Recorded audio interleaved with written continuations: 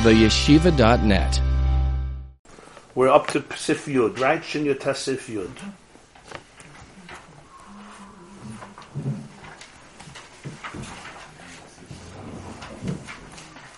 That's what you meant with tshuva. That's what you meant with tshuva. That it redefines your sin. There's a vart from one of the big, who was it? I think Rabbi Yitzchak Vorker, one of the big rabbis in Poland. I think he said, him or maybe Reb Tzadok, he said that when a Yid does an Aveda, it's a very heavy vart. He said when a Yid does an Aveda, really what he's doing is, he's carving out for himself a new path to Hashem. Sometimes, you want to go to the Catskill Mountains for Shabbos and the 17 is bumper to bumper and it's 4 o'clock, it's 6 o'clock.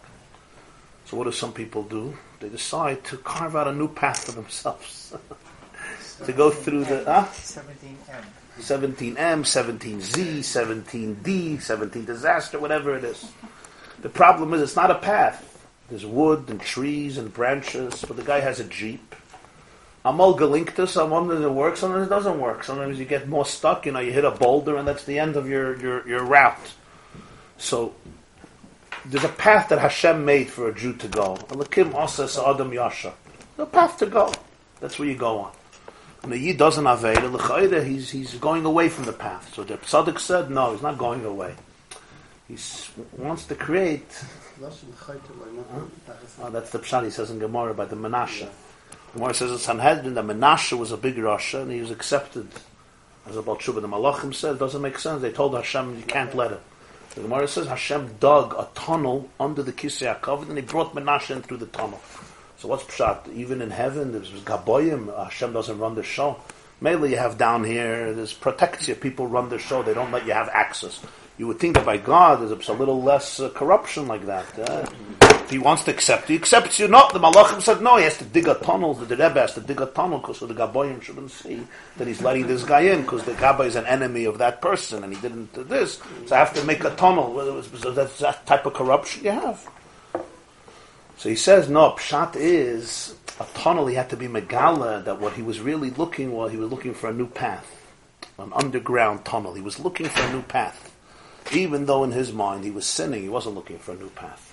But when a person does tshuva, so retroactively, it says this was only a path to reach to a deeper tshuva, deeper awareness. So that's where the Gemara says that Avedas become mitzvahs. How can Avedas become mitzvahs? They're not mitzvahs. The pshat is that through tshuva, you're megala, that the whole tachlis of the Aveda was just to find... Tzaddik says, V'yatza v'hoysa makish haviyah liyitziyah. You know the word. It says in Gemara that how do you know that you're allowed to be mekadosh with a star? Because it says in the same pasuk v'yatza v'hoysa, right? About the get, it says v'kasav l'sefer krisis v'nosam b'yada v'yatza mibeisa v'holcha v'hoysa liyish acher. So whenever you have two halachas in the same pasuk, there's a hekesh. You compare them. It's called juxtaposition. So v'yatza v'hoysa makish haviyah liyitziyah. Ma yitziyah b'shtar af haviyah b'shtar. Gemara in Kedushin Daf Tes. So the Tzaddik says by every Jew there's a state of yitziyah, there's a state of haviyah. State where you're married to Hashem, the state of divorce from Hashem. So the Gemara says, Makish Haviyah Yitziyah. It's really the same thing. The state of Haviyah is also the state of Yitziyah. Even by Yitziyah, it's the same relationship. Elamai, the relationship is going in a different direction. It's going to go through struggles and darkness and mistakes. But essentially, it's part of the marriage. Even what looks like a divorce is essentially part of the marriage. And that's why you have a Pella. The halach is that a get has the same dinim like a Sefer Torah. The first Tosfos in Gittin.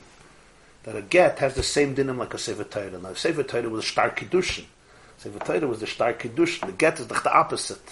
The pshat is, Al Pi Pnimi, is that the get is also a Shtar Kiddushin. It's a different type of Shtar Kiddushin. It's a Shtar Kiddushin where the Kiddushin is going to come through separation. It's a different type of Kiddushin. Okay, so that's all the shit of Yesh Breira, that the act of tshuva redefines retroactively how you define the Aveda, that it wasn't an Aveda, it was a Hechsher Mitzvah, Memela's Doinus Nasa like Kazachis. According to that, Rish Lakish would hold Doinus Nasa like Kazachis.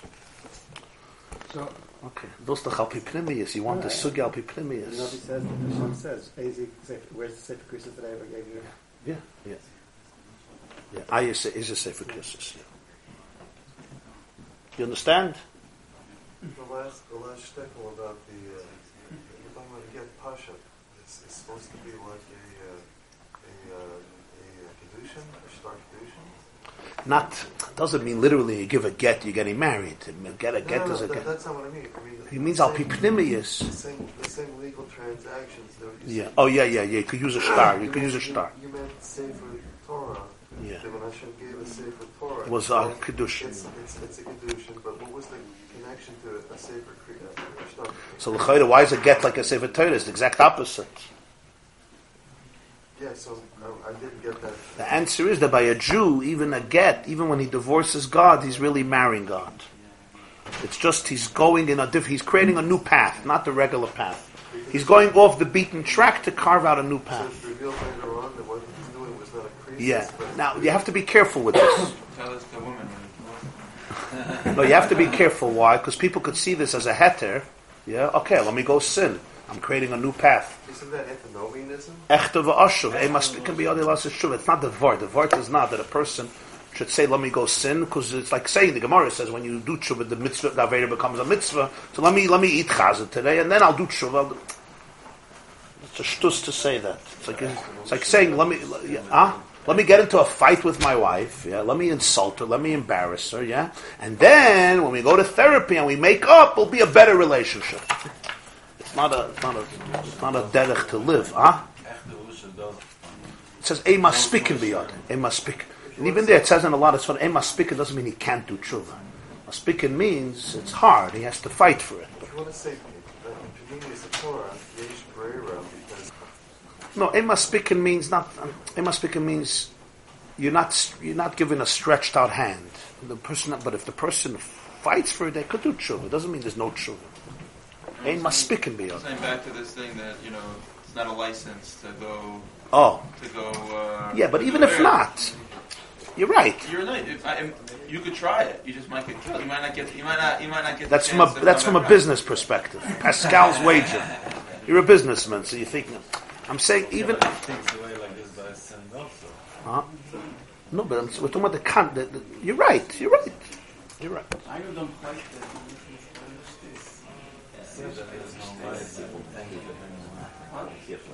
Say like the Gemara, no.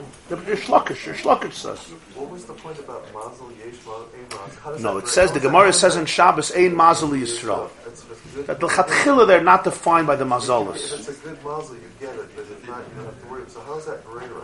Now, to Rebbe Teich's Ein Mazel Yisrael is Ayin Mazel Yisrael. Ayin Mazel Yisrael. The Ayin is the Jewish Mazel. And the Ayin you can always reinvent. There's a Mashiach, there's a string attached to the bit. It doesn't. So you can change the law. It's a chevel, yeah. It's also brought why Masechta Gittin is before Masechta Kiddushin. It's a psapella. It's a big pella that Gittin comes before Kiddushin. First, in order to get divorced, you have to be married. For Masechta Kiddushin, it's a big pella. Why Rabbi Yehuda Hanasi would put Gittin before Kiddushin? So the Pashtus, because the Pasuk speaks about V'yatz and then V'hoisa. And even the halachas of Kiddushin, we learn out from Gittin. There's no Pasukim about how we Mekadosh. All Kiddushin, you learn out from Gittin.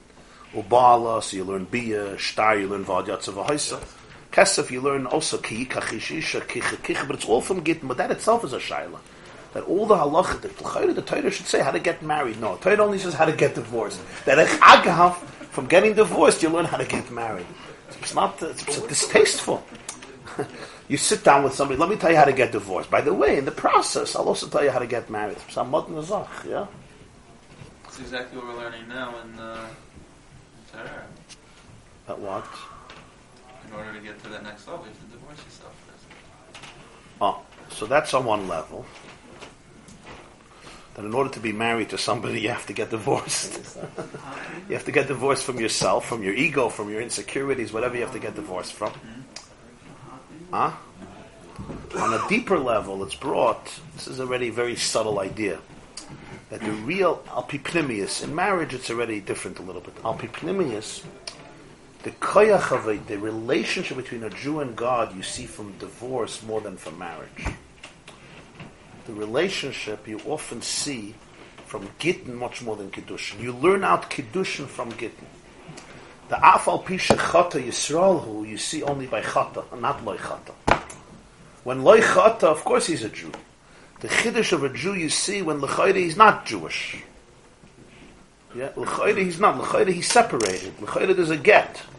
That's where you see the relationship. The relationship comes out when all the statistics or all the arrows are pointing that he's alienated, he's disconnected. It's over, the relationship is over. But he's not connected, he's not disconnected. Like we learned in the Maimah of Shir Hamalis Mamakim, that Afa Pisha Chata Yisrael means that even when he's chayte, there's a place that he wasn't chayte.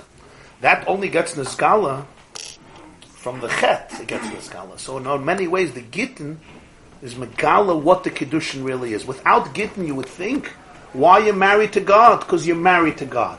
When you're not married, you're not married. Gittin is Megala that you're married even when you're not married. Even when you're separated, even when you're angry, even when there's alienation, you're still married. So you learn out Kiddushin from Gittin. From the matzah of Gittin, you learn out what type of Kiddushin it really is. How's Gittin Megala that you're married even when you're not married? I thought you said that there was no get between HaKadosh Baruch Hu and the Jewish people. Yeah, I don't mean that. I don't mean this halacha. No, I mean, how do you understand, how do you learn from Gittin that even though it's Gittin, Lamais at some levels... Yeah, in other words, when what's the Lashon HaPasuk? Aye Sefer Christus, what's the Lashon? Huh? Even when there's l'chayra separation, a get, so mitzad reality, mitzad the surface, it looks like they're disconnected. They're not separated anymore. So, and you see that in Be'etzem, there is a return, there's tshuva. So that's Megala, how deep the relationship is. For example, let's say you have two best friends, and they're very close to each other. Okay, so they're close to each other. How do you know how close they are to each other? Fight, how much they miss each other. When they get into a fight, and they're alienated, and they can't live with themselves, and after 20 years, they say, that's it, enough. So that's when you see the friendship. From the alienation, you see the friendship. Huh? Zivuk Sheni. Oh. They say that about a bone that's broken. Absence makes the heart grow fonder. I thought we learned before that bacon. The map was put over us. Oh, kafaleh. So we're not really going. Hashem's in there. Yeah, 100%. There was a Spanish poet, Reb Shloime ibn Gebirol. One of the great Spanish poets. So he has a poem, he says, I run away from you to you. This was the Tishba. I run from you to you.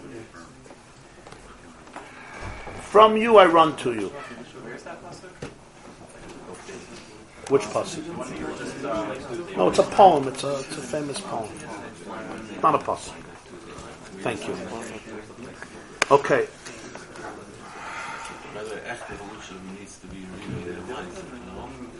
Of course.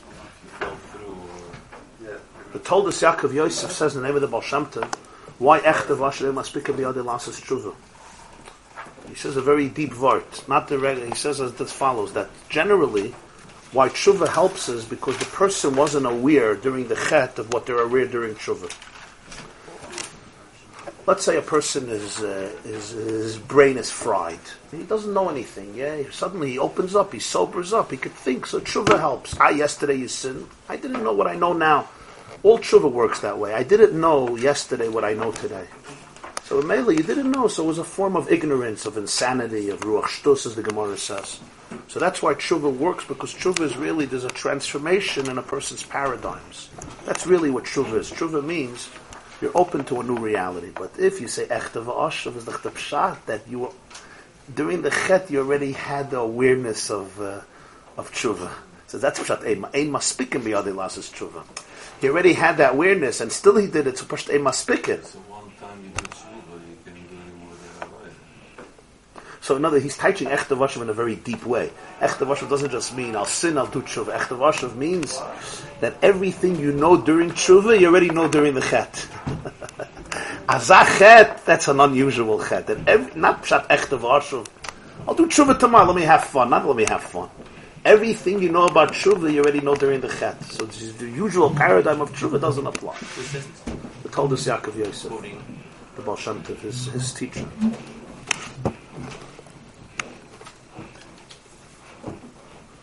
Okay, we're up to Daf Lamed Aleph, Amud Beis, the second column. The second line from the top, that's page 61, right? Miketz. On the top it says Miketz.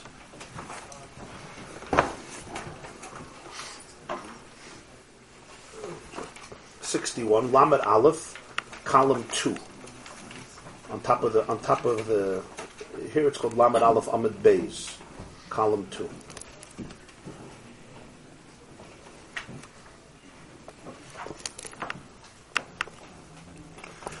The Gemara says in Masechta Chagiga that it learns out from Psukim. There's a river, a spiritual river called. The Gemara doesn't use the word spiritual. The Gemara uses the word river, but generally these things should be understood as symbols. That there's a river called Nahar Dinur. Dinur in Aramaic means a fire. Nur is fire. Di is of. Nahar is a river. Nahar Dinur is the river of fire. And that's the Mokum HaMikveh. That's the place of Tvila. For the Rasha to go from Gehenna to go into Gan Eden, he goes through that Nahar Dinur, a river of fire. Now this is where people developed the idea that Gehenna has actually fires. Inferno. What's the name? Dante's Inferno. But, if you ask somebody what happens in Gehenna, they'll tell you it's a serious barbecue. And it's hot.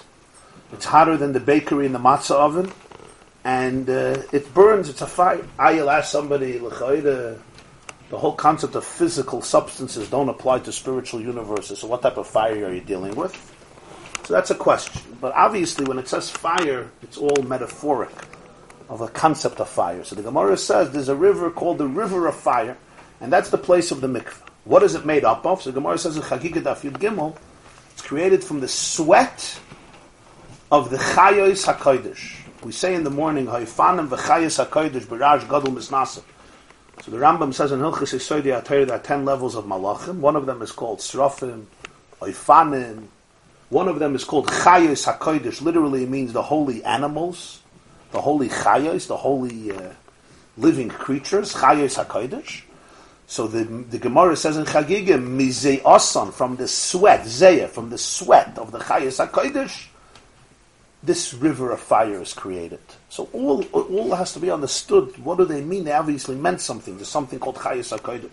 There's something called the sweat of Chayos HaKodesh. From the sweat you have the Nahar Dinur, and this is the Tvilah that a person goes through in order to come to Gan Eden. As I said before, even from one level in Gan Eden to another level in Gan Eden, a person has to go back to another level of Nahar Dinur. Each stage requires that Tvilah, which, as he explained, what is that really? What is that really all about? It's really about spitting out and letting go all the connections and associations and attachments that don't allow the person to fully assume a presence in a new identity, in a new reality, to become fully involved in a new relationship. And the Zohar says that real people, when they daven, when they learn every day, as he explained, they're so connected to what they're doing, it's as though the consciousness of somebody when they pass away, that's how much they're capable of letting go, of really not being attached and connected to anything, because they're fully present in the moment, as though there's mamish nothing else schlepping them and pulling them in any other direction. That's how present they are. The presence is absolute, it's unwavering, as though when somebody is out of this world, they're obviously not attached to anything because there's nothing going on anymore but the relationship. That's how deep the relationship experience with them. And he says, really, it has to be even more than the presence in Gan Eden. Because over there, it's only a radiance of the Shekhinah, and Torah and Tefillah is Hashem himself. So really, it warrants even more letting go than on a Neshama in Gan Eden. Hafla de Kevart. Yeah, it's one of the Rambam says this. Chayos HaKodesh, It's not from people, it's from Melucha. Yeah. So v'hine yesh b'chines nahar dinur echad lamata nasim is a yosin shel Chayos HaKodesh. Gemara tells us in Masechta Chagiga that there is a nahar dinur lamata. The lowest, the low level of nahar dinur is created from the sweat of the Chayos HaKodesh. What does this mean? Pirush, so he says, You have to know what fire means, you have to know what a river means, you have to know what sweat is, and you have to know what Chayes HaKodesh is. And it's all metaphoric, it's all B'derech Moshe. Pirush, Chayes HaKodesh, hi avel yoyne b'b'chinas yayin ha-mesameach. Chayes HaKodesh represents an intense, supernal love in the state of what we spoke before, yayin ha-mesameach, wine that makes you joyous.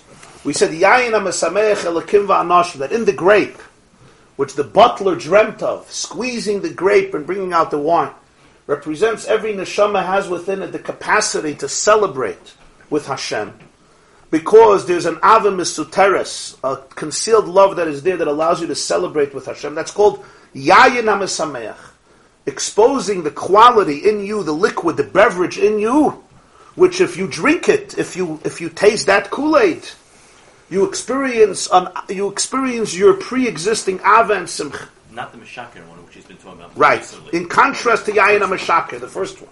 That's Chayes HaKodesh. Then you have Zeyasan, sweat. What's sweat? Sweat is psoilus shalahem. The sweat is the residue. The residue. When the body, even physically, the body responds to the atmosphere, to the climate, to the humidity of outside, right? So the body produces sweat. So this you would call the psoilus. Psoilus is like the waste. What's zeyasan of Chayes HaKodesh? The psoilus of the Av. When this level evolves into a very low place, you have the energy, but it evolved into a low place. Nasa shmarim upsoilus b'yiridasan lo'lam hazachumri. So from this Chayes HaKodesh, from this holy Chayes, from this holy life, what you end up is sweat. They're not in an unholy place, though. They didn't have Ishtal Shalus Lamata. It means what's going to happen below them? Yeah, I'll explain in a moment. So you have from this Ava, you have Shmarim Upsoilus as it descends Lo'lam HaZachum. Now here we have to understand a word when we speak about Malachim. In our imagination, for whatever reason, we're taught that Malachim, there's a reason for it, because that's how they're described in Yeshaya and in Yecheskel, so there's a reason for it. But we see literally angels are white creatures with wings, and they fly around. When you say there's Malachim, so what are these Malachim? Some mystical creatures. You have ghosts, you got demons, and you got angels, you have Malachim. You say if you do this, you create this Malach. If you do this, you create this Malach, that Malach. Essentially, a Malach represents an energy. An energy. For example, Malach Michal, the Balatanya says, is the energy of Ahava. So why do you call it a Malach? You also have Ahava. A Malach is love without any attachments. It's energy in its purest form. Malach Gavriel is Gvura in its pure form. By a person, it's always multifaceted, multidimensional. When you say you create a Malach, it means whatever you do creates an energy. And that energy is always in you. It's around you. What says it's around you? Sometimes you see a person, if you're sensitive, people walk around, they have a halo around them. If a person doesn't stop lying, doesn't stop manipulating, doesn't stop backstabbing, so the malachim around them, are malachi chabola, as it says, destructive malachim. In other words, the energy that surrounds them is an ugly energy. Other people are surrounded by malachim of grace because it's the energy that you create. So when you say Chayes HaKodesh here, Chayes HaKodesh doesn't mean some malachim flying around. Chayes HaKodesh, he says, represents the energy of pure Ava and Simcha Vasha. Now, every energy evolves and expresses itself on many different levels. When the Ava, any Ava, evolves and is experienced on a lower level, so then sometimes you have this Ava, which is very pure, becomes Shmorim. Shmorim is the sediments, the haven on the bottom of the wine, the dirty, or the psoilus or waste. To give a mashal, the Shemesh Shmuel was Reb Shmuel Sachachover, the son of the Avnei Nezer, the son-in-law of the Kotzker Rebbe, has a commentary on Chumash Shemesh Shmuel. The beginning of Parshas Vayera, he brings the pasuk. Avram tells the three malachim, "Yukachna ma'at mayim," a little bit of water. V'rachatzu ragleichem v'ishanu tachas ha'etz. What's the ma'at mayim? The Shemesh Shmuel says a very interesting story. He says that his Zayda, The Kotzker Rebbe once said, and asked the following question. There's a lot to say about this. I'll just tell you what he says there, and you can analyze it on your own. I'm not going to get into the details of the reality, but just understand the concept. The Kotzker said, you see a fascinating thing that happened in the world of Chassidus. Kotzker was a Hasidic master in Poland, in the city of Kotsk. Talmud of Reb Simcha ben Pshischa initially, etc.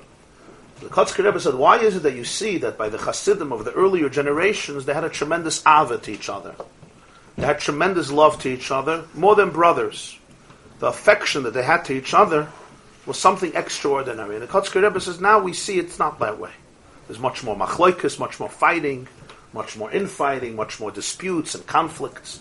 And even when there's no conflict, there's much less that burning love of selflessness that you saw by the Talmidei HaBaal Shem Tov and the Talmidim of the Mezritcha Magid and the early. That's what the Kotzker Rebbe asked.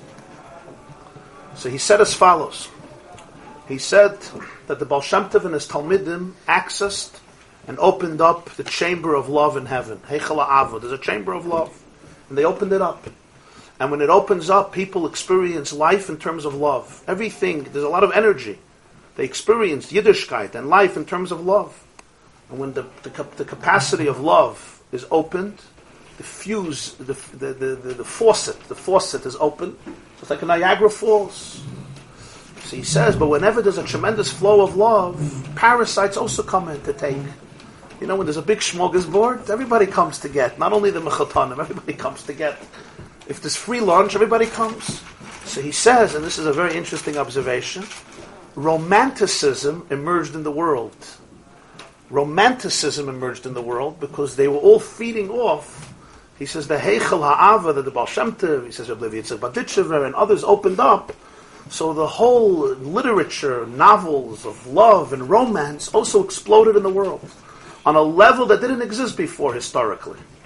The capacity, the imagination, the dreams of love and affection and romance. He says, but they took that Ava and they brought it down to Shmorim and Psilos. Because Ava is so powerful, but if it's not disciplined, and if it's not pure, it can also become extremely, extremely destructive. Essentially, it says, all Gilui Arayis is Ava. It's just too much. It's too much. All forms of people that have crushes, and even adultery, which is promiscuity, which is immoral. The Pasuk says in Parshas Acharei Mos that when a person takes a sister, the Lashon Pasuk is chesed hu. It's chesed. Actually, that's chesed, to be with your sister is chesed. What chesed? That's what Caligula did. The Roman Meshuggah, the Roman Caligula did it famously with his sister. And we had our Jewish king. The Jewish Caligula was Eliakim. The Gemara says in Sanhedrin, he Baal Imai. Baal Imai was Chaykik, he tattooed the Shema Mefurish in the place of his bris, and he was with his mother. This was how he showed God what he thinks of him. So we had the Jewish Caligula Eliakim. That's called Chesed. So Rashi teaches a ganze word that Chesed in Aramaic is Chasuda. Chasuda means a disgrace. And then Rashi says that Cain married his sister, and that was a chesed, olam chesed yibon. If not, there wouldn't be any children in the world, because there was only one girl, your sister. Fine, that was a chesed. The Moirei Nayim brings from the Baal Shem Tov. The Moirei Nayim, Reb Nachum Chernobyl brings from the Baal Shem Tov. No, chesed hu. All crushes that people have, even promiscuous, immoral craving, all comes from chesed, all comes from love. But love could trickle down and evolve into something that ultimately can destroy relationships, can destroy a life. The balance of gvura in chesed is sometimes a cruel one. The Gemara brings an erev in shchoiris ka'erev, that sometimes halacha is achzariyizdik, like an erev, like a raven, which is considered cruel to its young.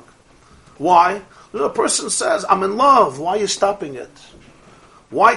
This is not a seldom thing if you deal with people, especially younger, older, no difference. Sometimes there's a relationship, it's very, very intense. Why stop love? It's so beautiful. It is beautiful. It speaks to very deep places in a person's soul. And then Shulchan Aruch comes and says, no! And it seems to crush the power of love. Power of love. But the truth is that short term, it looks very powerful. But long term, if it's not really disciplined according to the directives of halacha, ultimately it erodes and destroys people.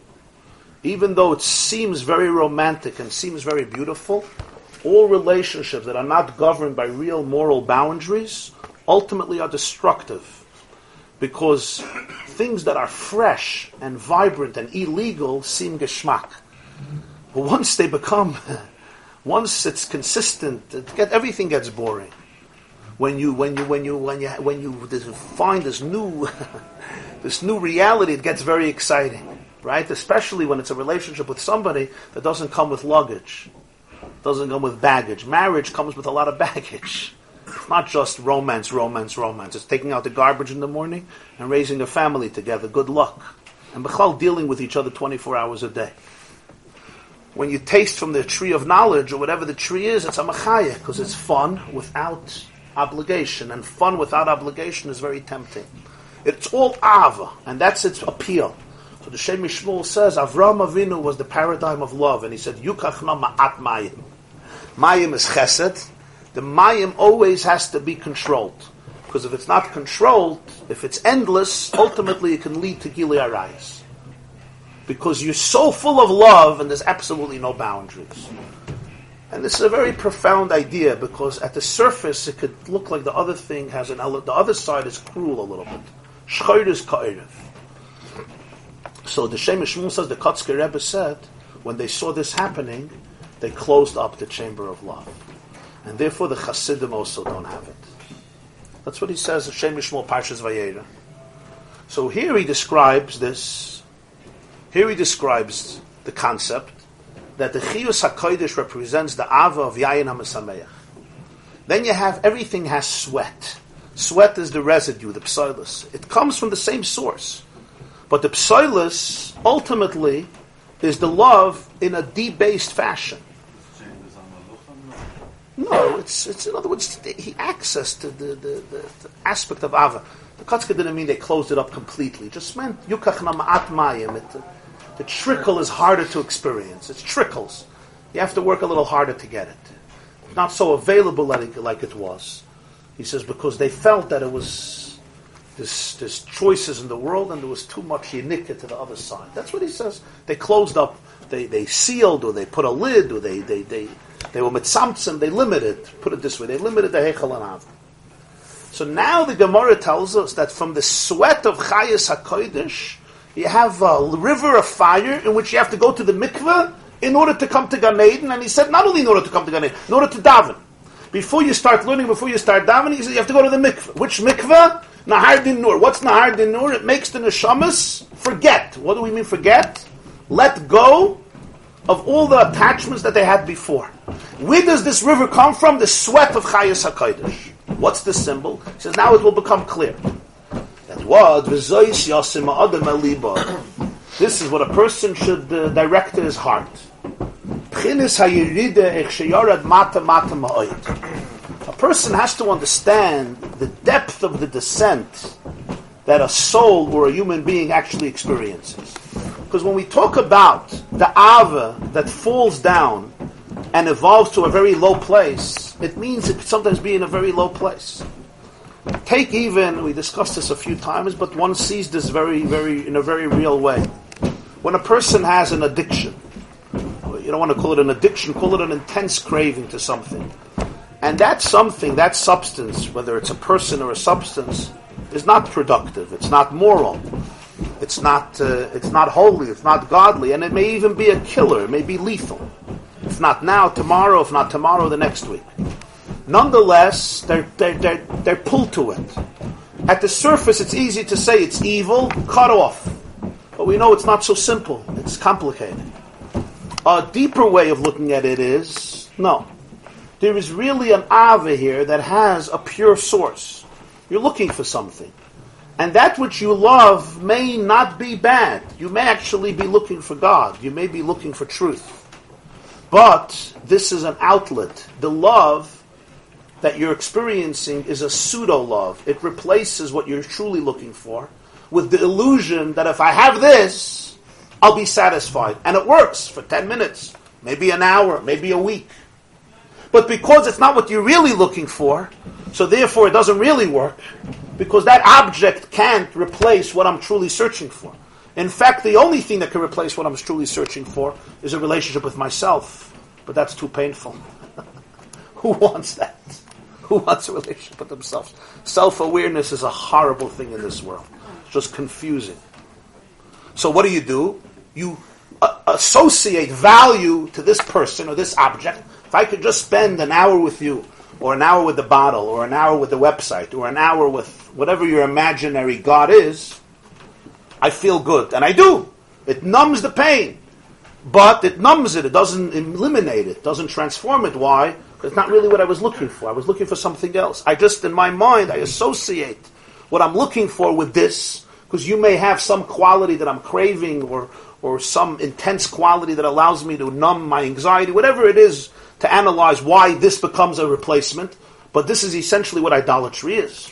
Idolatry means I attribute to you or to a particular thing divine qualities. And I think that you will be able to give me that which I can only get from a relationship with myself, with God, with my own truth, and with the truth of existence. I can't get it anywhere else. So therefore, the more I take it, the more I'm frustrated, and therefore the more I really have to up it the next time, hoping a little more will do it, a little more. It's always a little more. It's never, because it's never that.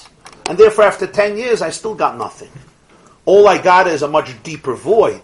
Because even after I met God, I didn't meet God because it was fake. So now I'm just more frustrated, and I just need more to numb my anxiety. So at the surface, it may be very destructive. On a deeper level, it's really Chayas HaKodesh. It's Chayas HaKodesh. In fact, Chayas HaKodesh means holy animals. So what looks like an animalistic craving, why is it called Chayas HaKodesh? So he says in other places, because what looks like an animalistic, beastly craving is really rooted in an angelic craving. The behemoth is really the malach, but it's the way the malach descended and evolved to a place that you don't recognize its original purity. So that sweat, that psoilus, creates a river. That river is called Nahar Dinur. That river is what a person has to become aware of in order to be able to drink the wine that is Yayin HaMeshaker that will lead them to Yayin HaMesameach. What does this mean? So he now speaks about the process of this situation. So he says, if a person is capable of accessing their Ava, it's good. That's Yayin HaMesameach. But here he's talking about model number 2. You remember model number 2 was the man who can't be in a relationship. The person who's stuck, the person who can't even have machshavas by davening because for him davening is the machshava zara. It's not that I'm in a relationship, there's something disturbing me. I can't even be present because I'm somewhere else. So you tell me, be megala your pnimius. I don't know what that is. I don't even know who I am anymore. Even if intellectually I could listen to it, experientially I can't. Remember, we're not here talking about intellectual concept, we're talking about experiencing it. Experiencing something is a whole different level. So what do you need? He says you need a drink.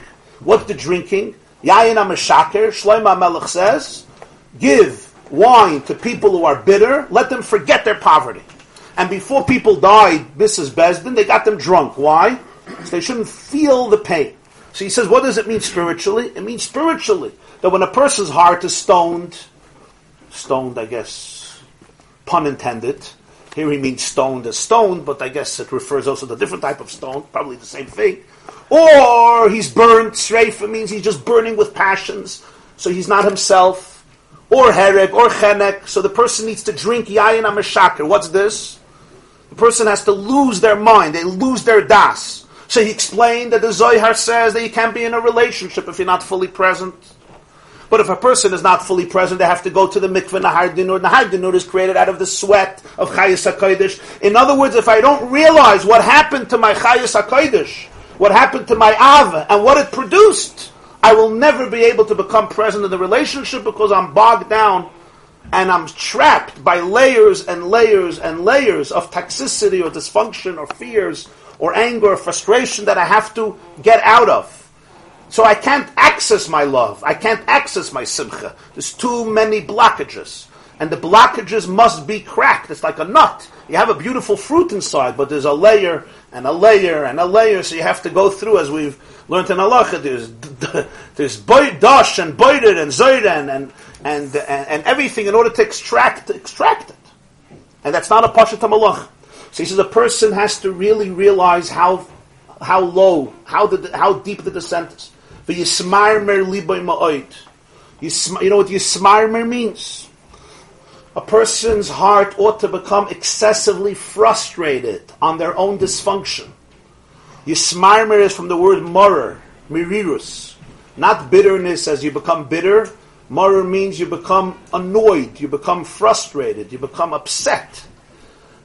V'yitzak el Hashem batzarloi. And then the person could scream out to God from the stress.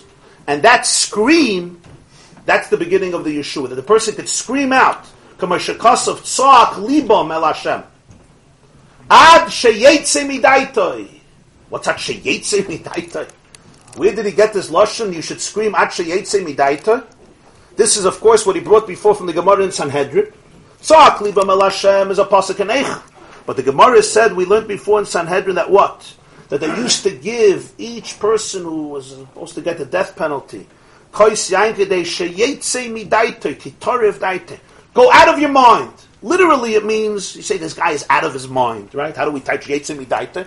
You're insane, you're drunk. This guy is so inebriated, you're not alert, you're not conscious anymore. Don't drink and drive. But here he touches yetze midaita in a very positive way. Yetze midaita pirush. You have a certain way how you see the world. If you don't go out of that, you will remain stuck there forever. You need the wine that will take you out of your das. All your paradigms must be obliterated.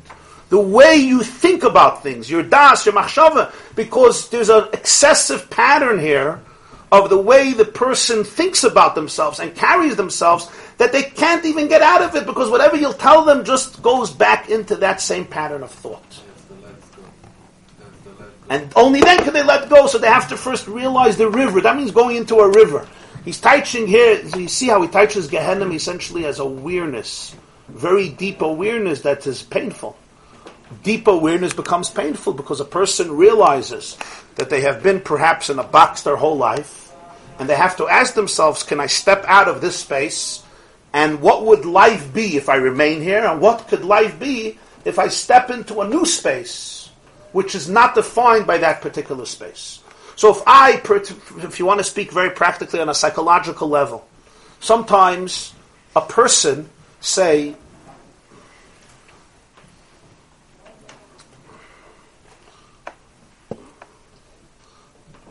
I once went to a retreat.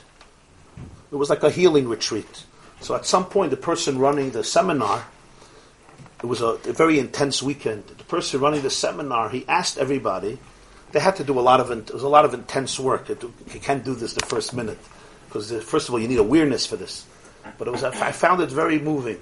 He asked everybody, there was a small few, not many people, to write down on a piece of paper,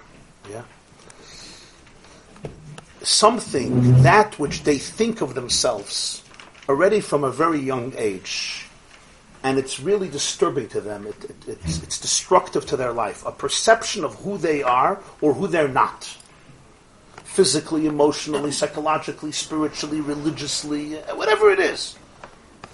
And people wrote it down. They given them for a long time, and then he made a fire. And people stood around the fire. They read the paper in public. Everybody read what they wrote about themselves, tore it up, and threw it into the flames.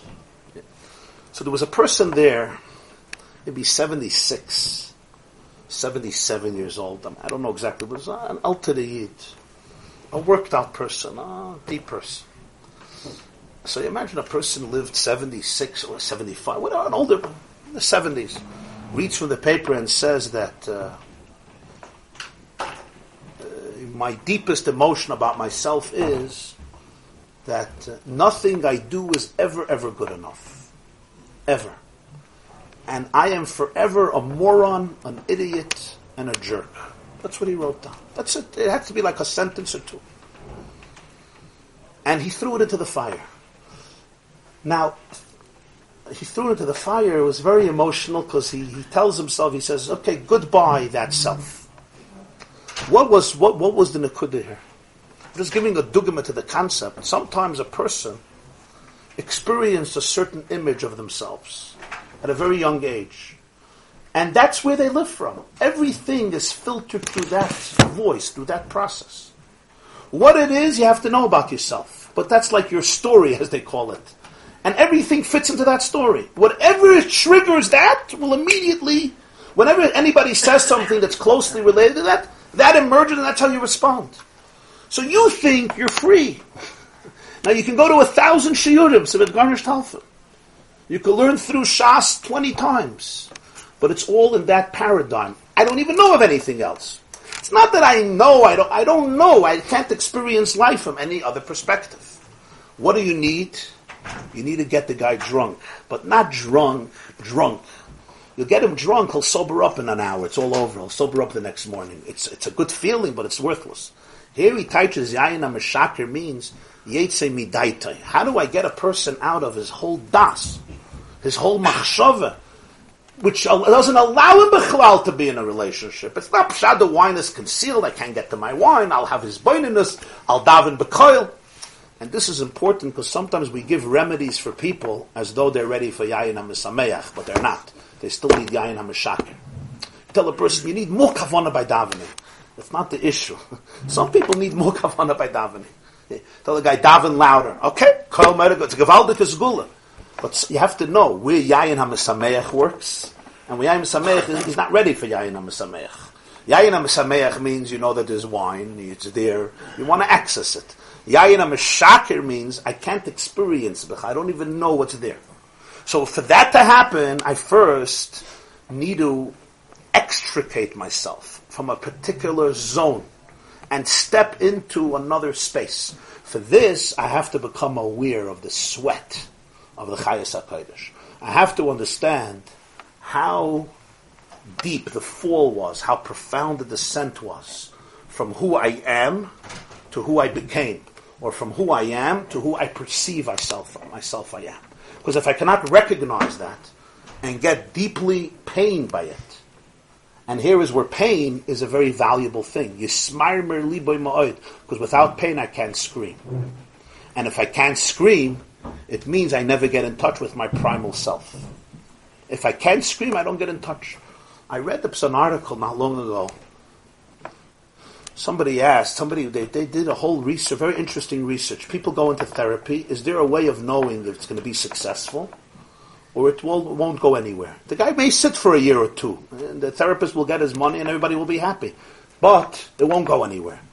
So I read an interesting conclusion that they saw. People who come in, and the first session, everything is articulated in a definitive way. I know my problems, I know my issues, I know why, I know this, I know that. Everything is clear, it's usually not going to go anywhere. If the person is stumbling on their words, they can't define, they can't articulate, it's a good simon. Why? Because when it's structured and it's organized, there can't be tza'ak libam. There's a detachment here. There's a detachment. Everything is figured out. So you're like watching yourself as you're watching a movie. You watch your life as a movie. You're like a separate person, and you're analyzing your life. When you go into the mess, it creates chaos. So you scream. Aye! A person screams. He gives a scream. Tza'ak libam al Hashem. But that scream means the person experienced the Yeridah. The person experienced how the Ava, the Yayin HaMesameach, became psoilus. In other words, they went into the river, and that river is fire. That's the river that comes from a good place. And then, Yetze Midaita, he can go out of his das. He can leave that das and open things up. Because blockages, you pierce it. And suddenly you could see there's sunlight. You allow the inner child to come out. You could see an innocence. You can get rid of some of the luggage. And you could start breathing. But the person can't even know it exists without experience. Because without experience, the person may not even know that there's a problem. Why? Because if I'm so used to this is life, so how do I even know that this is not life? If a person grows up in a dark cave for generations and produces new generations, they never saw sunlight. So all they know of reality is that this is darkness. It's like a person can't see and they refuse to buy glasses, right? So you think, you can't see. That's what it is. That's the reality. Suddenly you put on glasses. Wow! I see the color of people's eyes. I never knew there's even color to eyes. And the same is true in everything in life. So b'meila.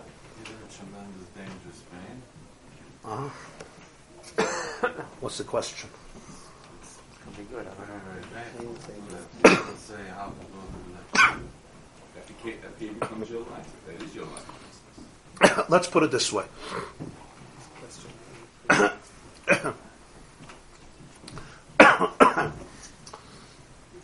In this process, you're not going anywhere where you weren't already. You were there already. It's just this time you're going to spit it out. So there's nothing to be afraid. If they're taking you to Syria, I wouldn't go there. Not even for a vacation or for journalistic purposes. But the point here is you're not going to anywhere that you weren't already. In fact, you're there so many years. The only difference is this time you're going to go, so you don't have to come back again. But of course, we're not talking here about every stam hefkedis. He's talking here about a very serious process, and he's talking here about a person's relationship with Hashem. But as everything, it's applied to various concepts of relationships. So the Malachim HaKodesh here, the Malachim, the Chayas HaKodesh, it's your pure energy that you had. Yes. And it's not a Malach, it's yes. your pure energy. Yes. That was one's potential energy, and look what happened to it. Chayas HaKodesh is your pure energy. Or what we like calling today your inner child. Your inner child, your purest energy. But what happened to it? How it formed, how it developed throughout your youth. And what became of it, and how it's dealing with life. And it may be locked up in this little box, and it peeks out, and it hopes to experience life, but it can't. Now, by one person, how is it expressed today? It could be narcissism, which is a form of fear. I couldn't trust anybody, so I decided I'm going to control the whole world, because I can't let go, because if I let go, I die. One example. Another example is endless self-denigration, which might be expressed in criticism. You give me criticism, I blow up. Why? I don't hear criticism. What I hear is another person telling me again, I don't live, I don't exist, I'm worthless. You gave me criticism, big deal. Okay, what is it? It's not criticism. It's a bullet in the person's chest. Why? Because that's where they're operating from. And there's hundreds of thousands of examples, each person in their own life. But that's where I'm coming from. So therefore my pure energy got not only diluted mela, it got distorted. It got terribly distorted. And my awareness of that distortion is what allows me to scream out from a very experiential, deep, what we call primal place, until the person goes out of his mind. Here, going out of the mind means you go out of the mind that engulfed you, that shackled you. A mindset, right. Machshavtoi. The thought processes that shackled me. I could actually step out of it. I can extricate myself from it. And sometimes a person finishes one layer and then discovers another layer, and a deeper layer, and yet a deeper layer. And it's the pain that ultimately is the prerequisite for liberation. Because it's the pain that allows me to acknowledge what is. And when I can acknowledge what is, what was, what is, I can say what will be different. Will be different. That's the Atshayetze Midaite. That's what he says. Pirush Midaite Machshavtoi she'akasher b'kol hayom. V'yitka Machshavtoi b'choizek.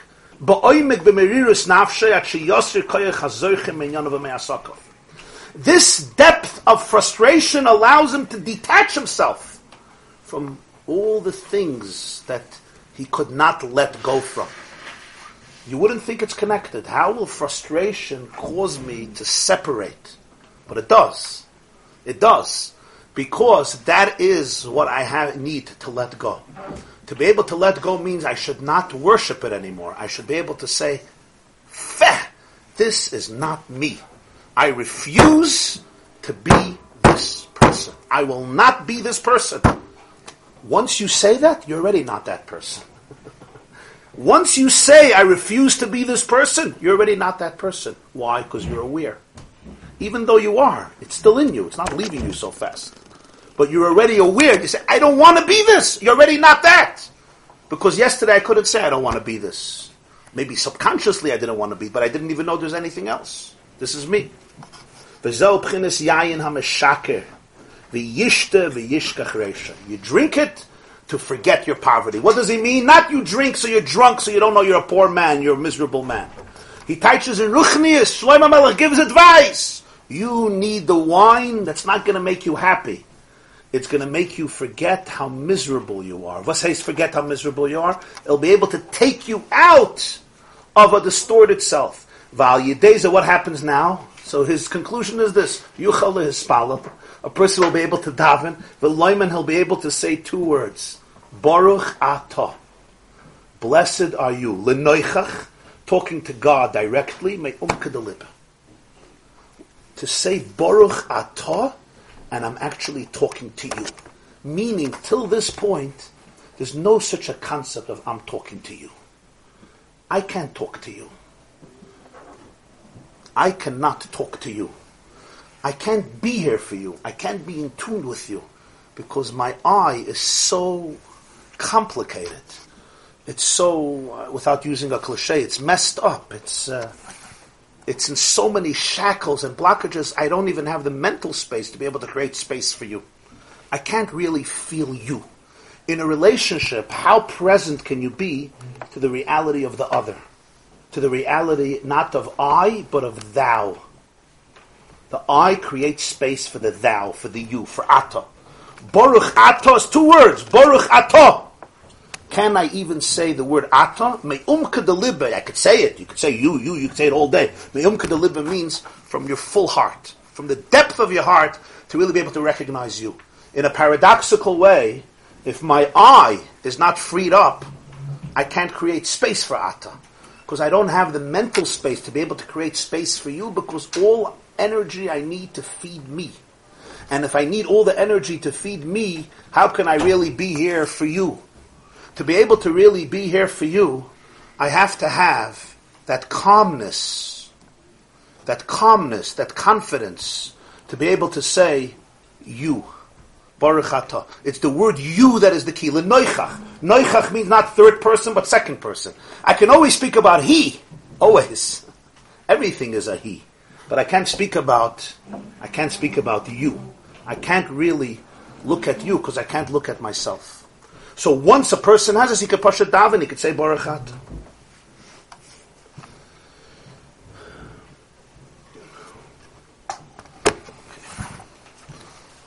Okay. Lamed Aleph will continue inside. Lamed Aleph Amud Beis, page 61, the second column.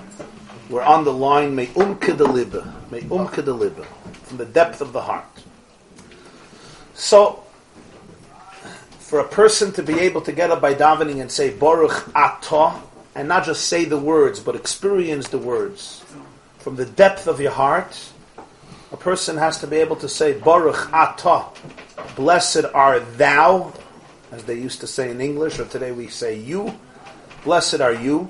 The real experience of you can only come when a person is in a state of absolute inner, I would say, comfortability with themselves. Then the I can really create space for the you. Because if there's static in my brain, I'm always on the defensive, and I always need to fill up the bottomless pit that requires endless validation or attention, and therefore it's very hard for me to create real space for atah. Only when the person is in a state of wholesomeness can they really be in a true relationship with the other, because the other is not a distraction, and the other is not a threat. And the other is also not an object. Three things. The other is not a distraction. It's like, I really don't have space for you. I have too much stuff going on. The other is also not a threat, because the other could be a threat, right? There's a t-shirt that reads, I'm easy to get along with once you learn to worship me. But if you don't learn to worship me, I'm not easy to get along with. As long as you learn to worship me, then you're not a threat. But then you're not you also. There's no you. As long as you worship me, so then you're me. You're my slave. So if the other is not a distraction, the other is not a threat, and the other is also not a What's the third thing I said? An object, right. The other is not an object. Just an object for me to be able to use because I need so much. In addition to that, I would say there's something else, and that is that if a person really dislikes themselves, they cannot value themselves enough to be able to really give, to create space for the other. In order to really create space for you, I have to believe that creating space is important, is significant to you. All three things are the same. Yeah. So, would you say all three things are what?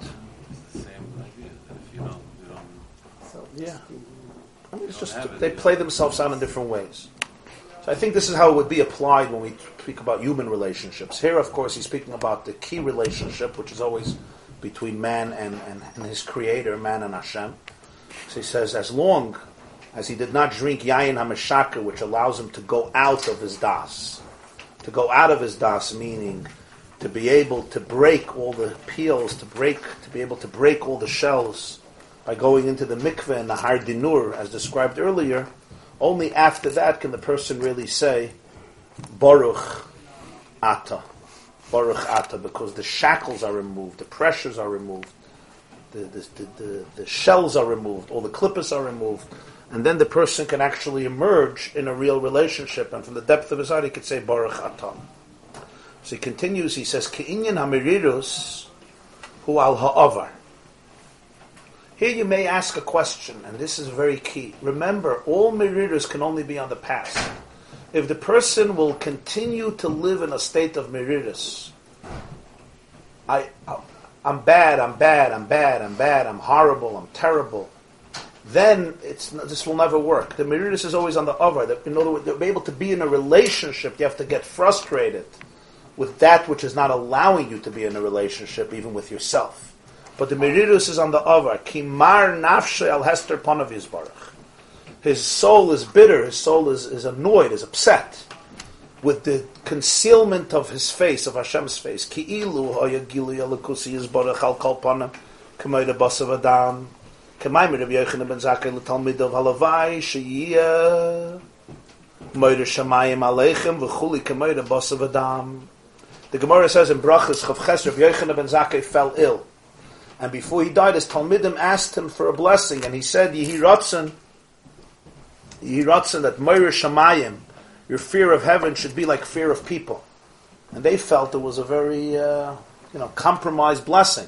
Rabbi Yochanan ben Zakkai said, no, halavai, at least if you would be able to treat God as much as you treat people, at least if your Yirah Shamayim would be like your Yirah that you have from people. At least it should be that, it would be ganz gut. That's something you wouldn't do in the presence of somebody else, because it's demeaning, not because if he tells or not, but it's demeaning. You're not going to do it in the presence of somebody else. Hashem's presence should at least be as significant as the presence of a video camera, as the presence of Google, or as the presence of a Basav Adam, as another person. So when this person returns, he asks from the depth of his heart for a relationship. There should be a revelation. V'zel baruch atah. V'chol ha'tfilas ha'bakashas ha'misodorim al derech zeh, al davar zeh. All tfilas and bakashas are organized around this concept, baruch atah. I want to be able to say you. I want that there should be you in my life. That actually you should be a real presence in my life. Baruch atah, it should be a genuine reality. Rabbi Yochanan ben Zakkai, at least like a person, at least like a Basav Adam, there's some ata. So when the person goes into the Yayin HaMeshakeh, what is the Yayin HaMeshakeh? The meditation that allows him to get drunk spiritually. What does it mean to get drunk spiritually? Get drunk spiritually means to be able to go out of his das, to go out of his assumptions, of his paradigms, of his mindset, to be able to go into a whole different space. For that he has to open himself up, because he's not even shaykh to a relationship yet. Because he's completely closed up and cloistered and confined to the point that he may not even realize how cloistered he is. Then there could be a concept where your presence could be revealed to me. Hashem's presence is there, but it could be revealed to me. I can even look and say there's something called you. Baruch Atah. V'chein b'kabolos malchus shamayim b'krishma be'emes. The same thing when it comes to Krishma. When he's makabel malchus shamayim, it should be able to be truthful, he'll be able to do it. Ki be'emes ritzayne v'chavtze l'dovkava. Because this is always the klal you have to remember. The truth is you have a relationship. Don't think you don't have a relationship. Your real desire is to cleave to Hashem. There's no Jew that doesn't have the desire. Umar nafsha richuka mer pnei melech. The frustration is simply because you're distant from your own ratzon. You don't know yourself. You're distant from the light of the face of the melech that is in your life. And therefore you can't experience who you are. So that's the merirus. And the merirus is on the avar. Frag the Balatanya, now here's one line. Look what's in this line. Va'afki be'emes adayin urachoi. After you drink this yayin amashaka, you think you got rid of everything. You're still distant. Mikol makayim im kol ze yesh b'chinas havdola mihu harachik. At this point, you can at least quarantine and identify that there's a part of you that's distant, but there's a part of you that's not distant. And that becomes the key to healing. The key is not that you have no demons. The key is not that you have no toxicity, you have no distance. Everything is now rosy and romantic and the relationship is impeccable and flawless. No. The key is that you could see it and identify it and say, this is part of me, but it's not all of me, and I have a choice if this is going to govern me or this is going to govern me. And that becomes the key. He says, so when he says you can have real dvekas, he says, well, you can have real dvekas. You can have real dvekas. Adayin urachai. There's so much in him that's still distant. And those voices will still continue. And they may continue for a very long time. That's fine. But there's havdalah. The key is there's havdalah. You could make havdalah. What's havdalah? Havdalah is the art of boired, of separation. That's the art of havdalah. Havdalah doesn't mean you banish, you expel. It's here. But you could identify, say, das is das, and das is das, and therefore I can choose which life to step into, which day to step into, which personality to step into. You could say, miu arachik, who is distant? There's somebody, before this, there was one mishmash, it was one shalent. You couldn't identify anything. Your richuk, that became you. Your distance became you. Your pain, your anxiety, that was you. The pressure on you, that was you. There was no other you. Now at least you could choose, you could hear the voice, and therefore you can quarantine it, you can define it, you can articulate it. And the key to living a meaningful life is not getting rid of bad. It's the ability to identify it.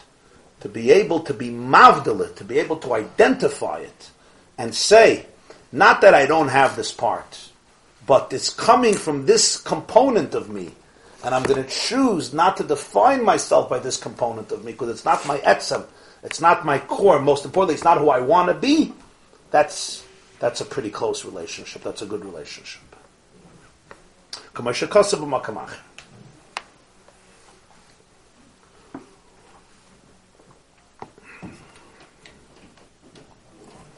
There's a very moving moment. There was a Nobel Prize winner, John Nash. The name rings a bell. Huh? Yeah. The story of the mathematician. Yes, the mathematician, a beautiful mind.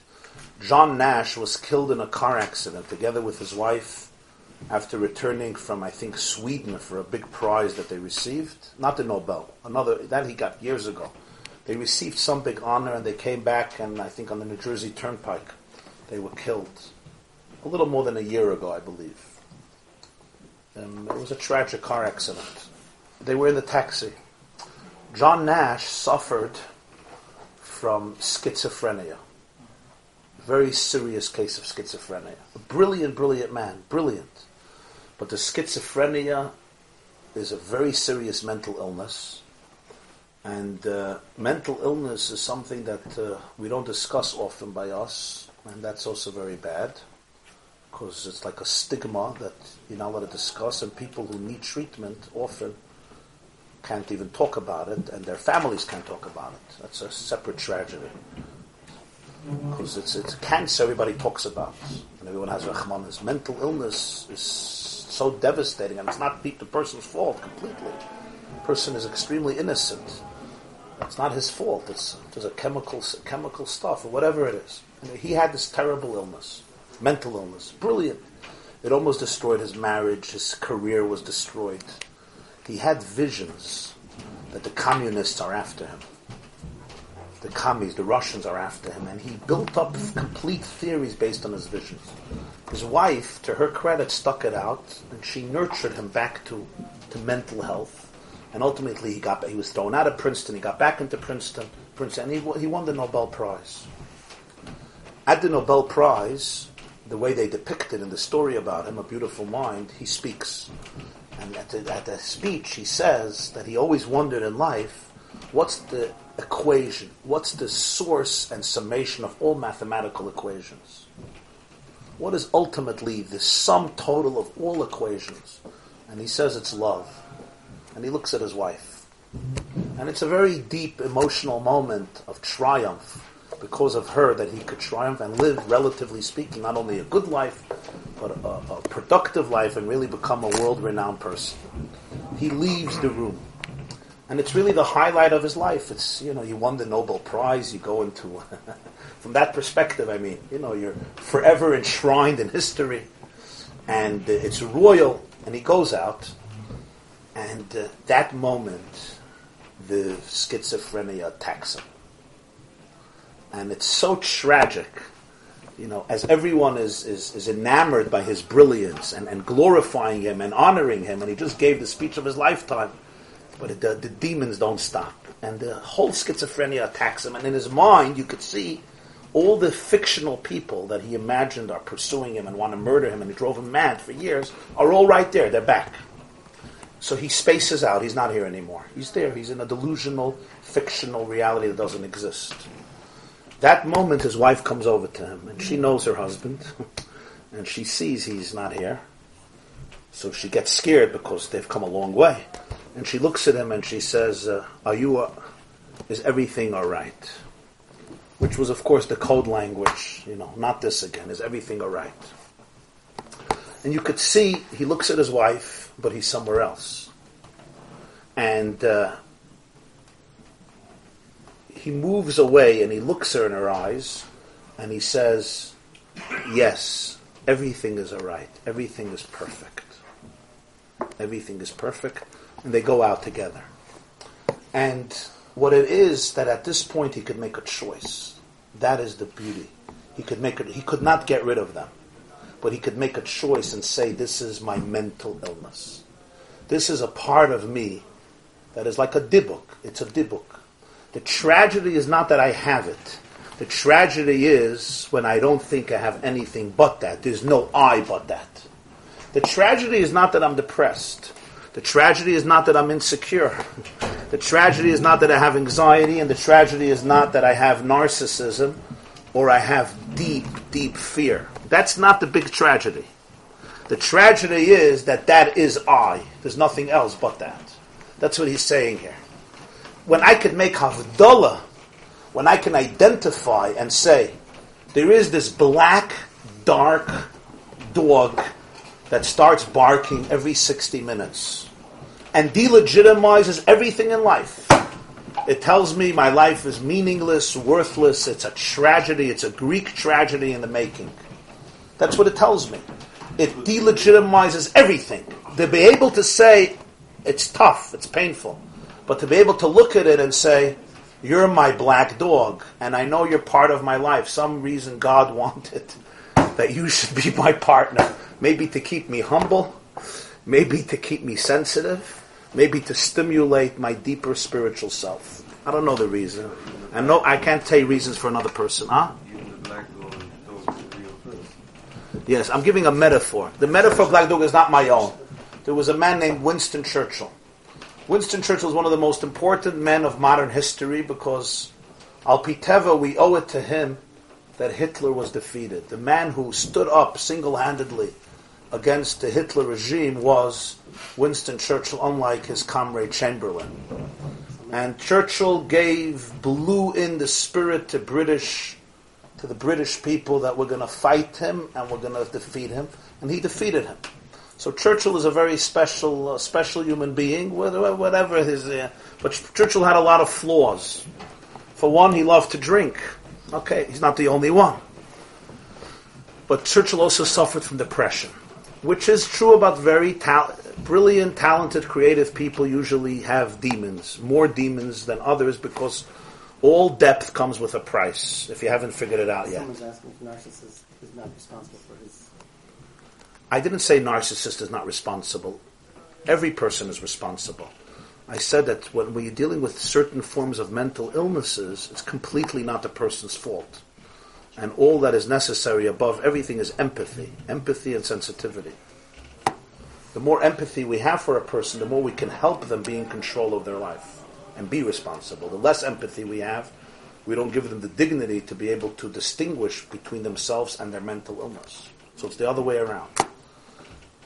Narcissism is a separate issue. Narcissism, why are you calling narcissism is a mental illness?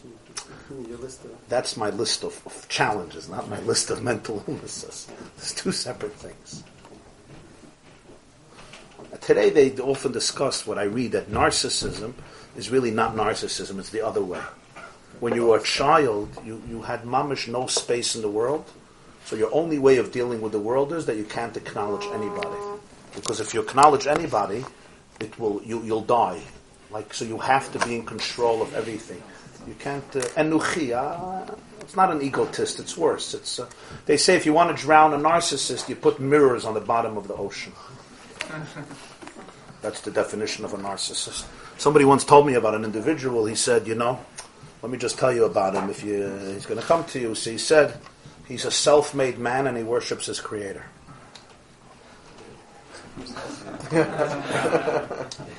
Okay, I see it's too early in the morning for you guys. Wake up. I'll call upon him. So Churchill suffered from terrible depression, but he did amazing stuff. So he writes in his biography, the way he learned to deal with it was, he identified his depression as a black dog that always follows him. Once in a while it's quiet, like a dog. Once in a while it starts barking. Once in a while it goes wild. It's always there. You crawl into bed, you grow up with a dog, you crawl into bed, you go into the bathroom, dog. It's always there. Sometimes it goes to sleep for a few hours, but it's always there, and you can expect at any moment it's going to crawl in. And he said that's how he came to define his depression. But the brilliance was that he identified it as the black dog, not him. How do you apply it to a real person? He was a real person. So, if the black dog is a real person in your life. If it's a real person. A real person. No, it's even more than a real person. It's him. It's him himself. But the brilliance was that he should be able to say, this is a very powerful force in me, but I can make segregation, and therefore I can choose not to step in, not to operate from that space. And the more somebody does this, the weaker the dog becomes. The weaker it becomes, because you flex other muscles. You work out muscles, they function better, right? He's a personal trainer, he'll explain it to you. So therefore, the more you work it out, the more you work out your, let's call them healthy muscles, or functional muscles, you say, hey, I'm not such a loser. I'm not such a loser, right? Why did I always think I'm a loser? I'm not. You start working on it, you say, wow, I can do it. But if I surrender to it, then that becomes lethal. This is how I understand the distinction he's making here. It's very easy to gloss over this line. He asks a question. Va'afki hu be'emes rachik, mikamukam yesh b'chinas havdalah mihu harachik. The art of havdalah is already a blessed life. The self-awareness to be able to say hamavdil, this is havdalah, as the Gemara says, the Yerushalmi says, why is Atachayin Antanu put in Atachayin in La'adam Das? Why did Chazal put in the bracha of Havdalah in Atachayin al Das? Why there? Doesn't bother you, right? So the Gemara answers in Yerushalmi brachas, Im Ein Das, Havdalah Minayin. There's no Havdalah without Das. Atachayin in La'adam Das, now you could say I'm Havdal. Without Das, there's no Havdalah. Why? Because Havdalah requires very deep das. The level of self-awareness to be able to make Havdalah is critical. If not, there's no Havdalah. Everything is everything. the line. Danger is real, fear is a choice. So I don't know if that plays in here. Huh? Danger is real, but fear is a choice. So same. Yeah, I would argue. He's saying danger is real, but fear is a choice. I'm not sure fear is always a choice. Sometimes fear is inevitable. However, I think my choice is if I'm going to let the fear control my behavior or not. That's the question. The fear says don't pick up the phone to call this person because he's going to say no. Right? Or it's going to be too vulnerable.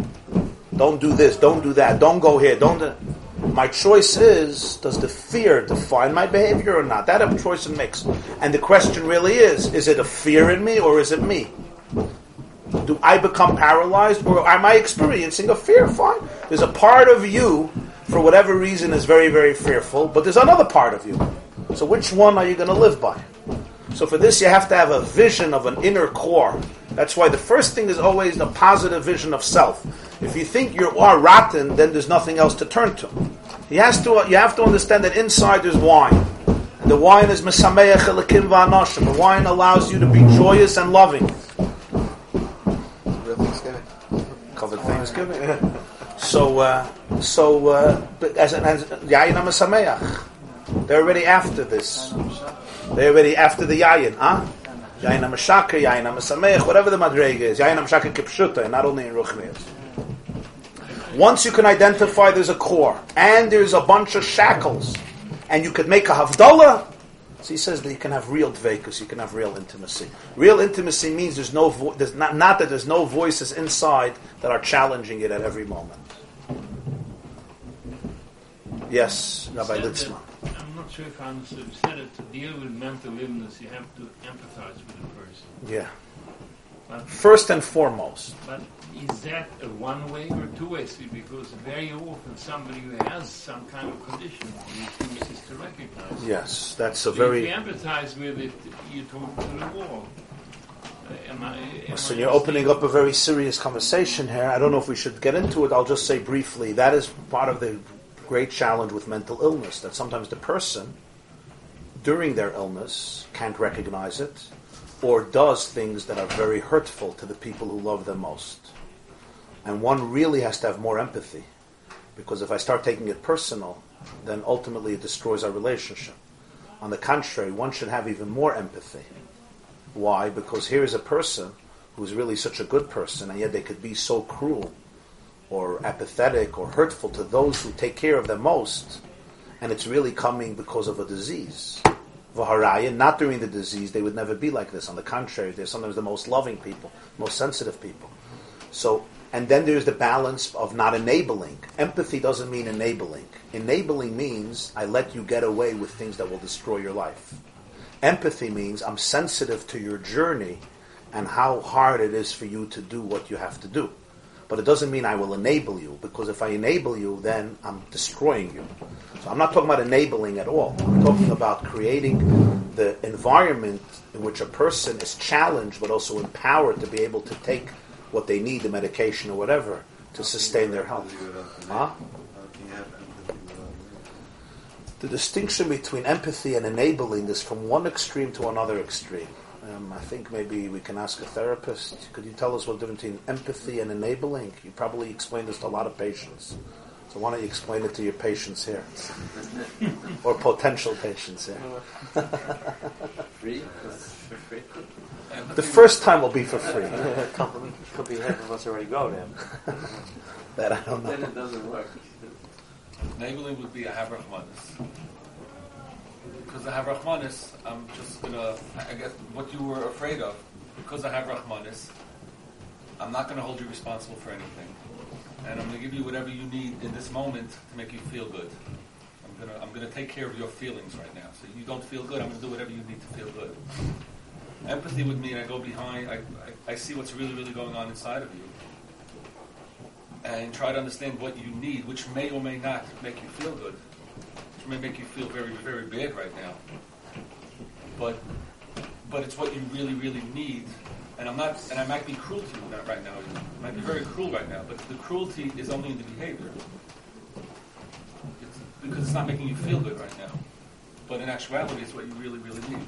And what's defining the cruel behavior is my understanding of what you need, whereas when enabling, what's defining My kind nice behavior. is a total lack of understanding of what you need, just what's going to make you feel good. So in the Lashon, Chassidus has a very good Lashon for this. In enabling, when you enable somebody, the chitzonius is chesed. It looks kind. The internal energy is distance, carelessness. You want to actually make yourself feel better, because it's very disturbing. So, okay, be quiet, whatever you need. Here, you want another candy? I'll give you your candies.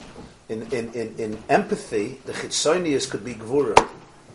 I may be doing something that you will scream, stop being cruel, but the core of it is actually deep understanding of what you need and love to you.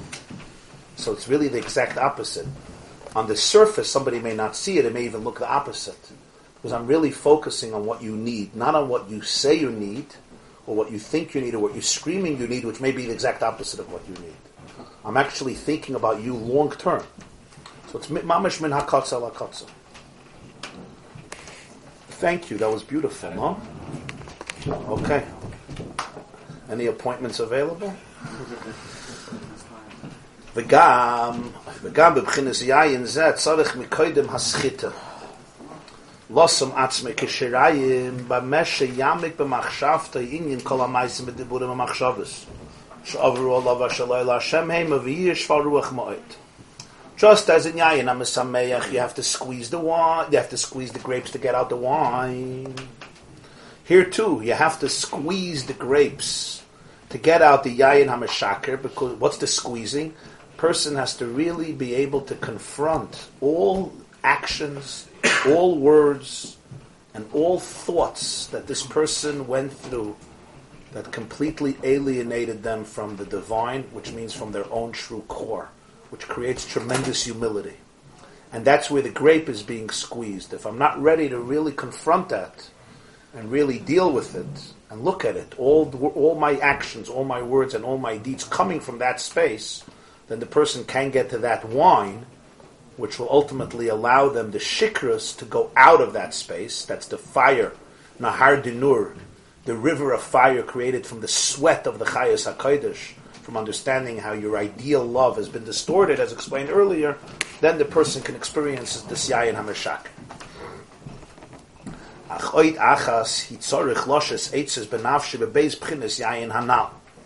There's one more step whenever you address these two types of wine, that a person needs to find advice for his soul. One more aspect. And here he comes, what you would call today, it has very interesting parallels, because till now we're discussing the person dealing with himself. Either on one level, on a much higher level, Yayin HaMesameach, you're just looking for the wine that reveals your joy. And one is Yayin HaMeshaka, you still need the wine that will disturb you, the wine that will take you out of yourself, because you're not ready, you don't know who you are yet. So it's not like you're ready to go into the relationship, but there's something disturbing it. You don't even know that you're capable of a relationship. So it's like you have to reinvent yourself. But that's all dealing with the person vis-a-vis themselves and vis-a-vis their relationship with Hashem. And here the Baal HaTanya goes into a new step, a third step, which in contemporary language I would say, some people worship the process of therapy. The therapy becomes an objective in and of itself. It's like status quo is, I'm a miserable person. The question is, how am I miserable this week? So we'll figure it out.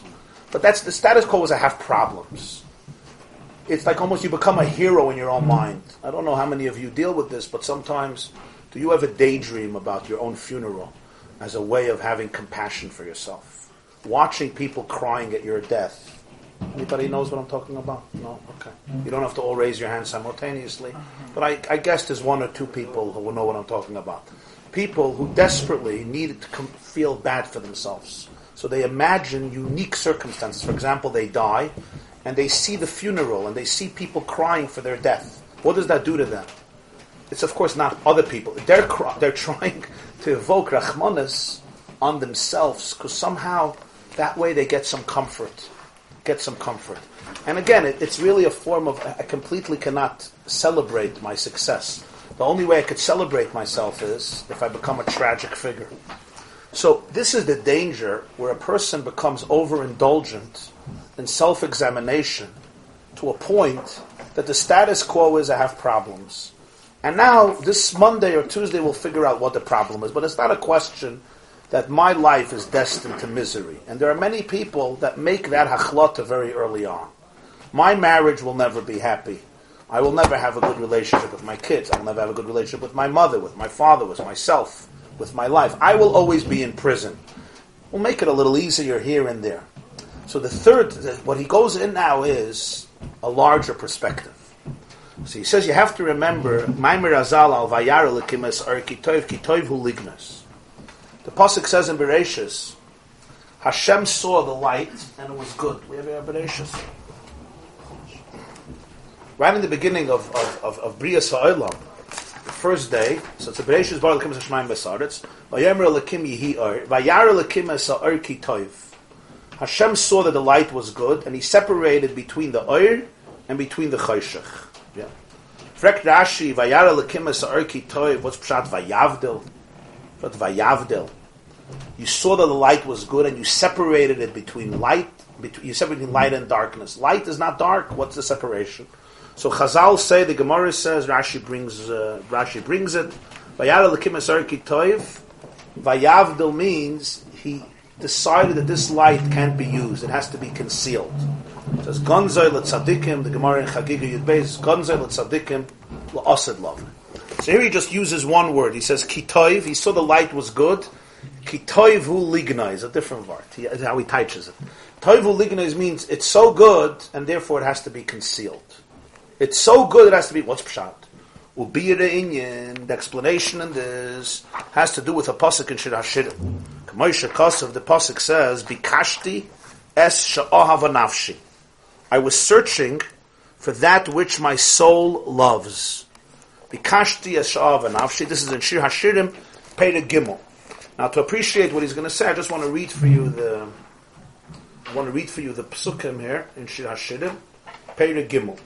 You know, Shir HaShirim is, of course, the poem, the love poem between the doidi, anila doidi v'doidi li, the one who loves, and the beloved, the groom and the bride. So it's a very, very moving perek. He says, "Al mishkavi baleilas bikashti es sha'ava nafshi."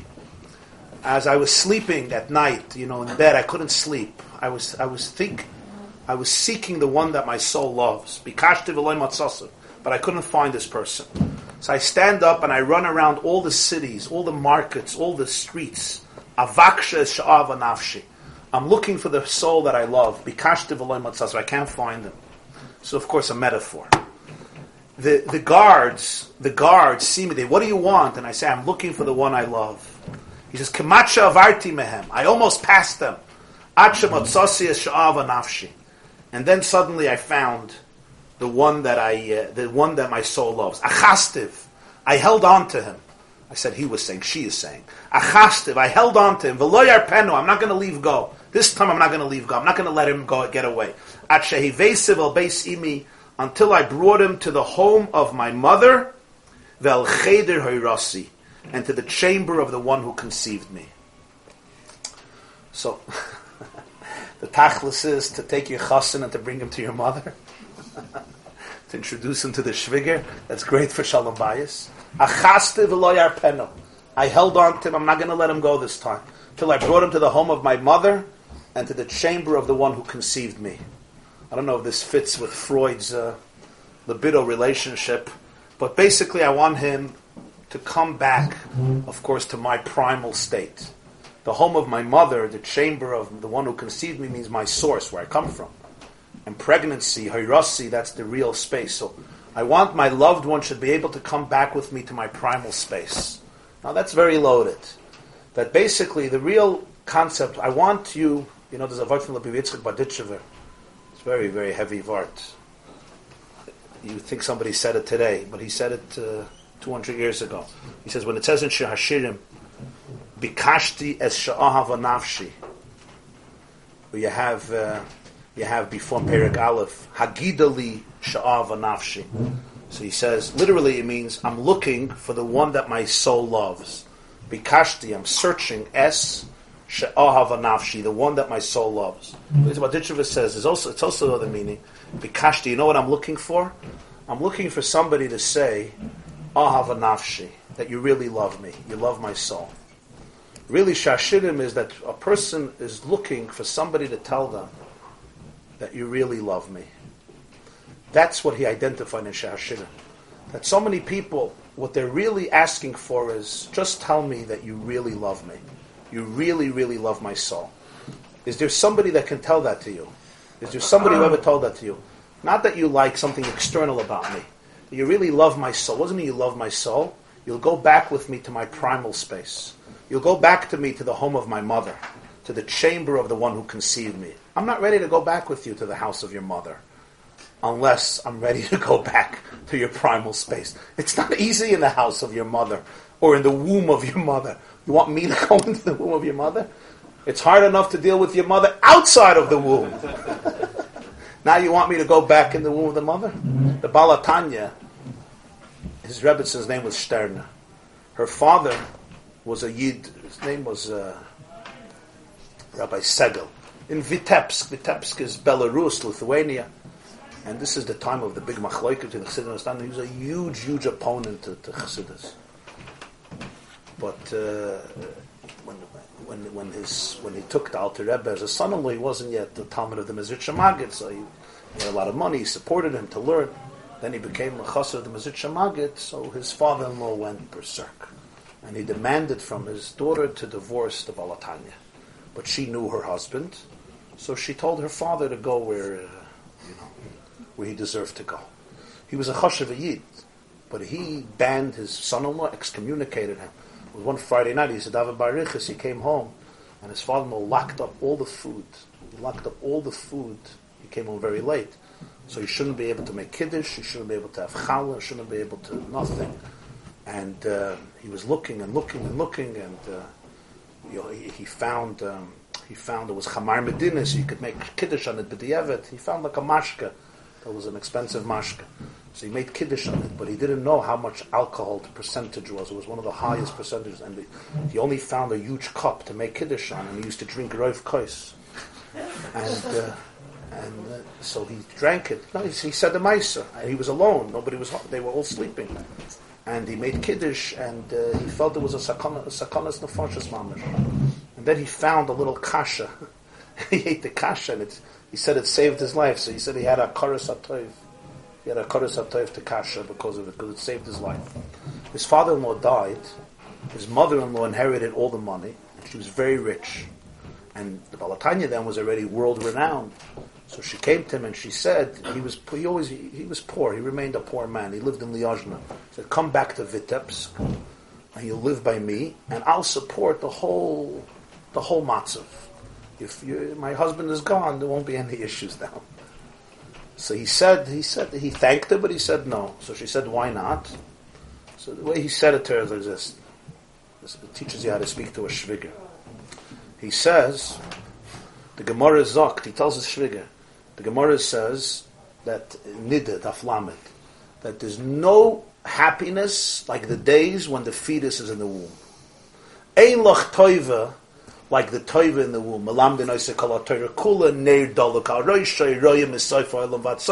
There's nothing like the time in the womb. And yet, if you'll ask a child or an adult at any point, feels sirigin to the mama's boich, you want to go back? They say no. Not that it's not good over there, but there's a time when you're there, there's a time you have to come out. So he says, Nafish sirigin. It's fine. That's what he told me. He did it. He wouldn't go back, he stayed in Liozna. It's a deep answer if you think about it. So he says here, tell me that you love me. How do I know? I'll hold on to this person that I love and bring them to the chamber of where I was conceived, which is the primal space. So he's going to explain through this pasuk, he's going to explain what's pshat al pi pnimius. In the vayat, whenever you have oir, it's so good, you have to have lignois. It has to be put away. Put away what? It doesn't mean concealed, that it shouldn't be hidden, but concealed in the sense that it looks like it's hidden. So he says, we'll just learn another tool.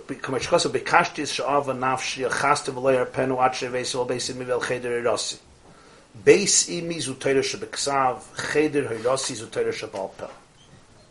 Generally, and spiritually speaking, the house of my mother refers to Torah shebeksav. Cheder hirasi, the chamber where I was conceived, from the word hara, vatar, conceived pregnant, that's hirasi. Zu Torah shebal peh. That's this Beis imi and cheder hirasi. Well, we have to understand why, but that's the shehem b'chinas kelim lahachnes b'soichem gili alakusi is barach b'chinas kais par. Para means openness, right? Priya, we learned.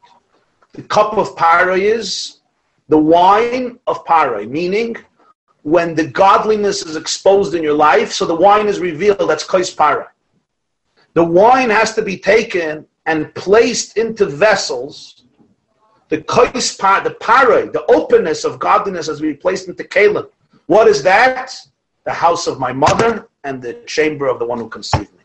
In other words, you have to take the yayin and put it into Kalim. And that is Torah Shebeksav and Torah Shebal Peh. K'may shekasuv kois Yeshuos esa. Va'oz miskayim hayayin b'soichai. Marshenkin bebitel hakelim mistalik ha'erkanai. Person could have access to the deepest light and inspiration. If they will not take it and put it in vessels, it will all be gone. And nobody wants to put light into vessels because vessels are structured. Who wants structure for inspiration? We don't want it. But if you take the oil and you're not goymes it, then you're not going to have oil. Whenever you have oil, it's so good, it's not going to remain good. Unless lignois. Unless you hide it. Where do you hide it? In Kalim. When you put it in Kalim, you won't see it anymore because it's limited. But that's the only way you're going to have it. So that's why everyone has love and everybody wants love. But if the love you're not going to take to the house of your mother, you're not going to be able to put it into vessels, to put it into Kalim, you're going to be left with nothing. You have to be able to translate all inspiration, all awareness, all emotional clarity into vessels. Torah Shebeksav and Torah Shebal Peh are the structures that frustrate spiritual people. Right? Everybody knows that. If you're not spiritual, it's great. Spiritual people, when they come back to Torah Shebeksav and Torah Shebal Peh, they're often frustrated because it's obsessively structured, especially halacha. It's obsessively structured.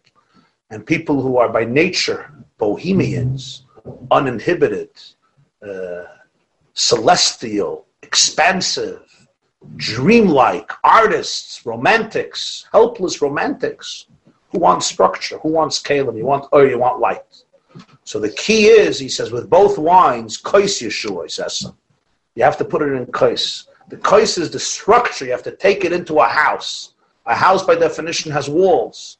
It's quarantined. El beis imi, achaste v'lo yarpenu. All love, if you want it to endure, has to translate into structure, into kalim. If not, it will be powerful and equally elusive. That's why romance that is not translated into real structure, it's very powerful today, but it's gone in a year. In many ways, I would say that this is the key distinction between secular form of romance and love and a Torah-oriented form of love and romance. In Torah, love and romance always is given kalim, how a relationship is structured, even intimacy. You know, the laws of mikveh, etc. So, what do you mean? How do you make limits on love? Love, limits, by definition, it's not. So we have the opposite problem, that we sometimes have only kalim and no oir. People don't even know that there's something called love. Because the whole experience is only structure, what you're allowed or what you're not allowed to.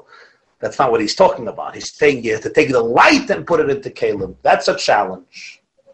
Okay. So let's be mamshech. The challenge with inspiration is that it fades away very fast. Anybody knows that? Oh, yes. Anybody knows that? Yeah. That's why we have a lecture every day. Huh? That's why we have a lecture every day. And even then. That's why we have the link to afterwards. For afterwards. And even then. And even then. Yeah. So there's one challenge that a person can't experience inspiration. But at this point, he's hoping that either the first type of wine or the second type of wine, something got to you. Something in the soul was opened.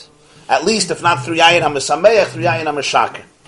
But then he finally, in the last paragraph, he says, but then there's always the concept of Kelim. Kois Yeshuas Esa. The Saramashkim says the water got go into Kois Parai. And Kois Parai is a contradiction by definition. The word Parai comes from the word Priya, Parua, which means full openness. Kois is container, which closes things. You put something in a kois, it's sealed. By definition, a kois means you limit it, you inhibit it. So kois parai is a contradiction in terms. Parai is openness, expansiveness. If it's a little closed, it's not parai. In spiritual terms, parai, he says, is gilui elikus. It's the absolute revelation of the soul. The complete exposure where there's no boundaries, no limitations. But he says, whenever you see light, there has to be gniza. Vayara lekimis ha'or ki toiv lignois. It's so good that there has to be gniza. Putting it in a cup is a form of gniza, meaning hiding. Doesn't mean literally hiding that it's a secret, but hiding in the sense that it becomes, it's not open. It becomes contained. And when anything is contained, it's not fully revealed. So there is containment that comes from fear. There's containment that comes because you can't speak your truth. There's containment that comes from because you're in shackles. There's containment that comes the other way around. Because when something is really true, when something is very real, if it's not containment, contain. It's to put like a container. To put it into a container. Held inside a box. It's held inside of a keli. It's held inside of a keli. By definition, a keli limits it. It has walls. It has parameters. A 7-ounce cup can only have 7-ounce liquid. But kelim here is a metaphor of a concept. Taking oil and compressing it in kelim in a structured life, which by definition seems contradictory to the light. Let the light spread. Don't make kelim. Vayara lekimis ha'or ki toiv lignois. Because if not, the oil ultimately will dissipate. Kois Yeshuas Esa. Achaste v'lo yarpenu. You can love somebody with tremendous passion, and it's all over the place. But if it's not contained in a structured life, ultimately it may dissipate as fast as it came. It's ma'aseh b'chol yom. Unbelievable emotions. You don't think you can ever get rid of these emotions. That's how powerful they are. But ma'aseh b'chol yom, some time passes, and k'boy lekach peltay. You swallow it and you spit it out with the same passion. V'yotza v'hoisa, makesh aviyah liyitziyah. Most part, makesh aviyah liyitziyah. Psychologically, it means that the get happens with the same passion like the marriage. As much as you love, that's how much you hate. What happened? You couldn't imagine this. 5 years ago, this was your dream. You couldn't imagine anything else. The pshat is that regoshim, feelings, are very, very powerful. Do the containment once you're in already with emotions? It's a long time. Yeah, you always need containment. You always need containment. Containment is a form of integrity. But you can start doing it. Yeah, it's maybe harder, but you need containment. Ratzi v'shoif. In Ruchnius it means, he says, the kelim are Torah shebeksav and Torah shebalpa. Cheder beis imi and cheder heros. He now continues. V'oid yisker lo, a person always has to remember one more thing.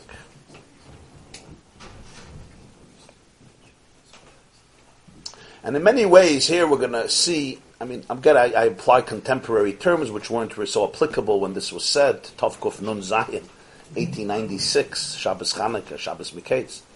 But the concepts are the same. You have to apply it always in every day. You'll see here, he introduces the concept which is often a very missing piece in our generations when people talk a lot about healing and recovery and self-awareness and finding yourself and getting rid of the shells and the shackles and so forth. Getting in touch with who you are, and etc. All these words and concepts. But there's sometimes a very serious piece that's missing, and it's hard for people to articulate what that piece is, but you see it from the ramifications of how people live. And I think here it's articulated after he goes through this whole process of Yayin HaMesamech and Yayin HaMeshaker in a brief way, but in a very powerful way. So he says there's something else you always have to remember. V'oid yisker lo inyan ma'asav. You should always remember when it comes to your actions, shelo yiyeh b'shvil atzmai, that it should not be b'shvil atzmai. Atzmai means only for myself, for himself. The purpose is, I want to be the healed person. I want to be the wholesome person. Not that that's an evil objective. It's a very good objective. But don't stop there. Kiyim lasis nachas ruach lefanav yizbarach. Liyos mochen l'shiftoi liyos le'dira b'tachtayna. Actually, God needs you. God needs you to be wholesome. It's not just, I'm in pain, I'm anxious, I'm full of pressure, so therefore I got to get into all of this, because my life is not manageable. And that's usually what prompts people to come to this. That's what prompts people to seek out a therapist. To seek out what they need. As long as your car is working, right, you don't have to open the hood. We all know that. You don't have to know how the car works. When the car breaks down on the highway, once, twice, 3 times, now you get out of your car, you open the hood, and you start looking, what is this car made up of?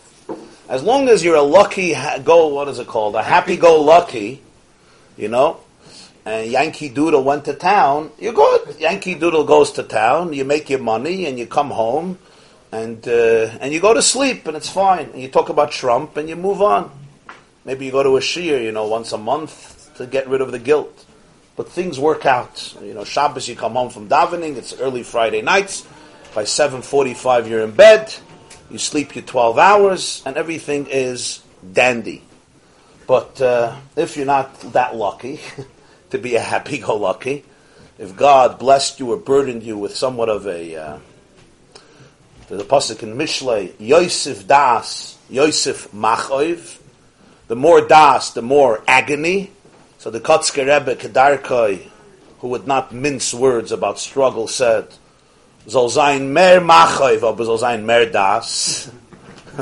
Let there be more das, let there be more pain, but let there be more das. Don't run away from das.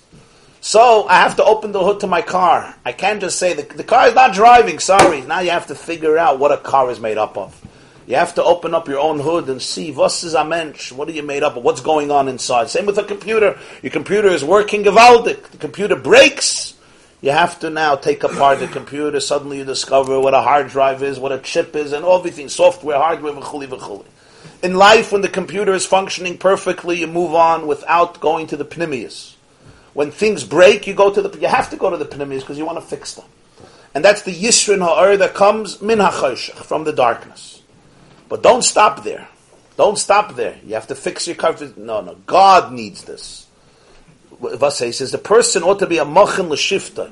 Mochen means a home, a residence. L'shifta, for Hashem's presence. Liyas le'dira b'tachtayna.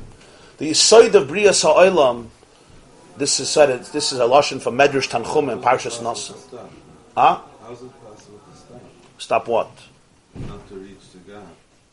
How can you fix it and not to reach to Hashem? Well, sometimes it becomes only about, I should feel good. I want to feel good. I want to feel better.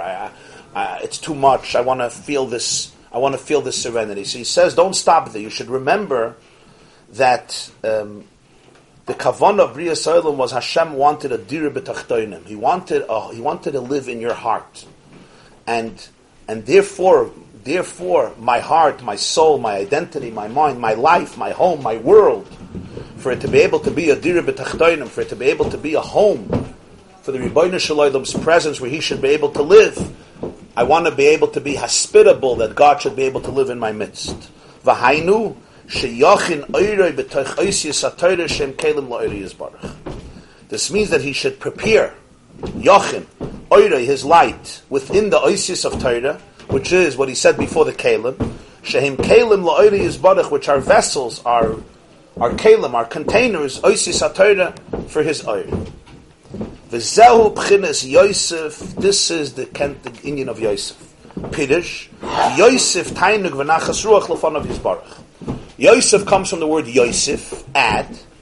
Yosef Hashemli. A person who focuses that he wants to add tainuk, pleasure, and achas ruach for Hashem. And this is the nekuda of Yosef. And it's not just the name Yosef, it's the life of Yosef. What allowed Yosef to survive and thrive? When you look at Yosef's life, as we spoke once, Yosef had a difficult life that we could all say was uniquely difficult. Pashut, when you study his life. He lost his mother when he was a young boy. He was approximately 9. He had a father who loved him very much, but his whole family despised him and kidnapped him and threw him into a pit and sold him into slavery. It couldn't get worse. From a prince, he became a slave, and a slave for life. And when he finally made it as a slave, he was accused of violation and promiscuity and horrible immoral behavior and thrown into prison for life. At some point, you would think the kid would break and become either a heart of stone or depressed, one of the two. Either you become stone-like, you become like a hard to the core, nothing touches you anymore because you're so cynical, and you become driven either by revenge or by calculated revenge, a godfather, or you become so depressed. With Yosef, you see neither. You read through Chumash, he remains the most emotional and the most lovable, I would say, one of the most lovable characters in Tanakh from a humane point of view. And he always has chen, grace. He's charming, he's loving, and he's a joyous person, and people fall in love with him.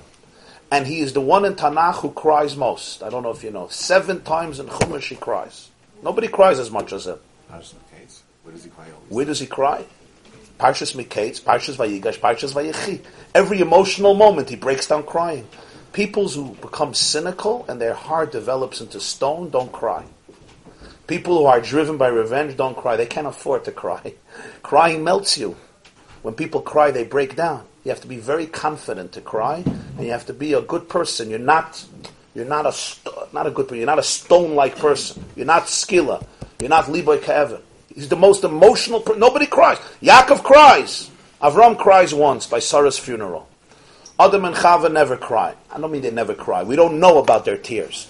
Noach should have cried, but he doesn't cry. He gets drunk. Okay. Yayin HaMashakir. Right? Avram cries once. Yitzchak never cries. Not once. Yaakov cries twice, right? Yaakov Vayishak. Yaakov L'Rachel. Vayefk. And of course he cries when he hears about Yosef's death. Yosef cries 7 times, and in Chazal he cries many more times. We don't even know about that in Chumash. He cries many times. On the way of the sale, he goes to his mother's grave, he runs to his mother's grave, he's weeping. Every juncture he meets his brothers, he cries, he meets Binyamin, he cries, he arrests his brothers, he cries, Yaakov dies, he cries, he meets Yaakov, he cries, the Shvatim come to him to ask forgiveness, he cries. This is not a vision of a prime minister who's stone-like, nothing touches him. Which would be understandable. Nor is he depressed. You can't run a country so successfully with depression. And the truth is, in Parshas Vayeshev it clearly says that when he went into prison in the morning, he saw, not when he went into prison, when he woke up in the morning, he saw the butler and the baker, Vihinam Zoyafim, they were depressed. He should have looked at them and said, okay, welcome to the club, right? Welcome. You want to talk about depression? Here you go. Instead, he looks at them and almost playing dumb. He says, Madua pneichem rayim hayom? What are you exactly miserable about? What's the issue? Really? That's a question? What about him? What about him? If you would give to a therapist or a psychoanalyst a resume of Yosef's life, everything he's been through. There was an expression in English, no good deed goes unpunished. Where do you see it? By Yosef. No good deed went unpunished. He did kibbud av. What did he get for it? In a pit, sold. He's loyal to his master. What does he get for it? Prison. He's loyal in prison to the butler. What does he get for it? Vayishkacheyu. At no point did anything good ever pay off. On the contrary, every good deed went punished, and punished big time. What happens to such a person? Such a person, you become what happens to a lot of people today with smaller crises or big crises. The level of cynicism is very profound. Right? The level of cynicism, bitterness, disillusionment, I would call it. The level of disillusionment. What if cynicism is hate? No, cynicism is not hate. I think I need a therapist again. You want to tell us what cynicism is? Disillusionment. You give up on everything and depression. How do you explain cynicism? Tsiniyut. How do you say it in Yiddish? Atziniker mensch. Yeah, atziniker. Not a tziyoni. That's something else. That's another condition. Not scorn so much. Cynicism means Assuming the worst. You don't believe in anything and anybody ever. You assume the worst. You don't believe in anything and anybody ever. You've seen enough corruption to say everybody goes into the same space. Ani amarti v'chavzi kol ha'adam kaizav. Exactly. Now, cynicism is really a form of retreat. It's a form of depression.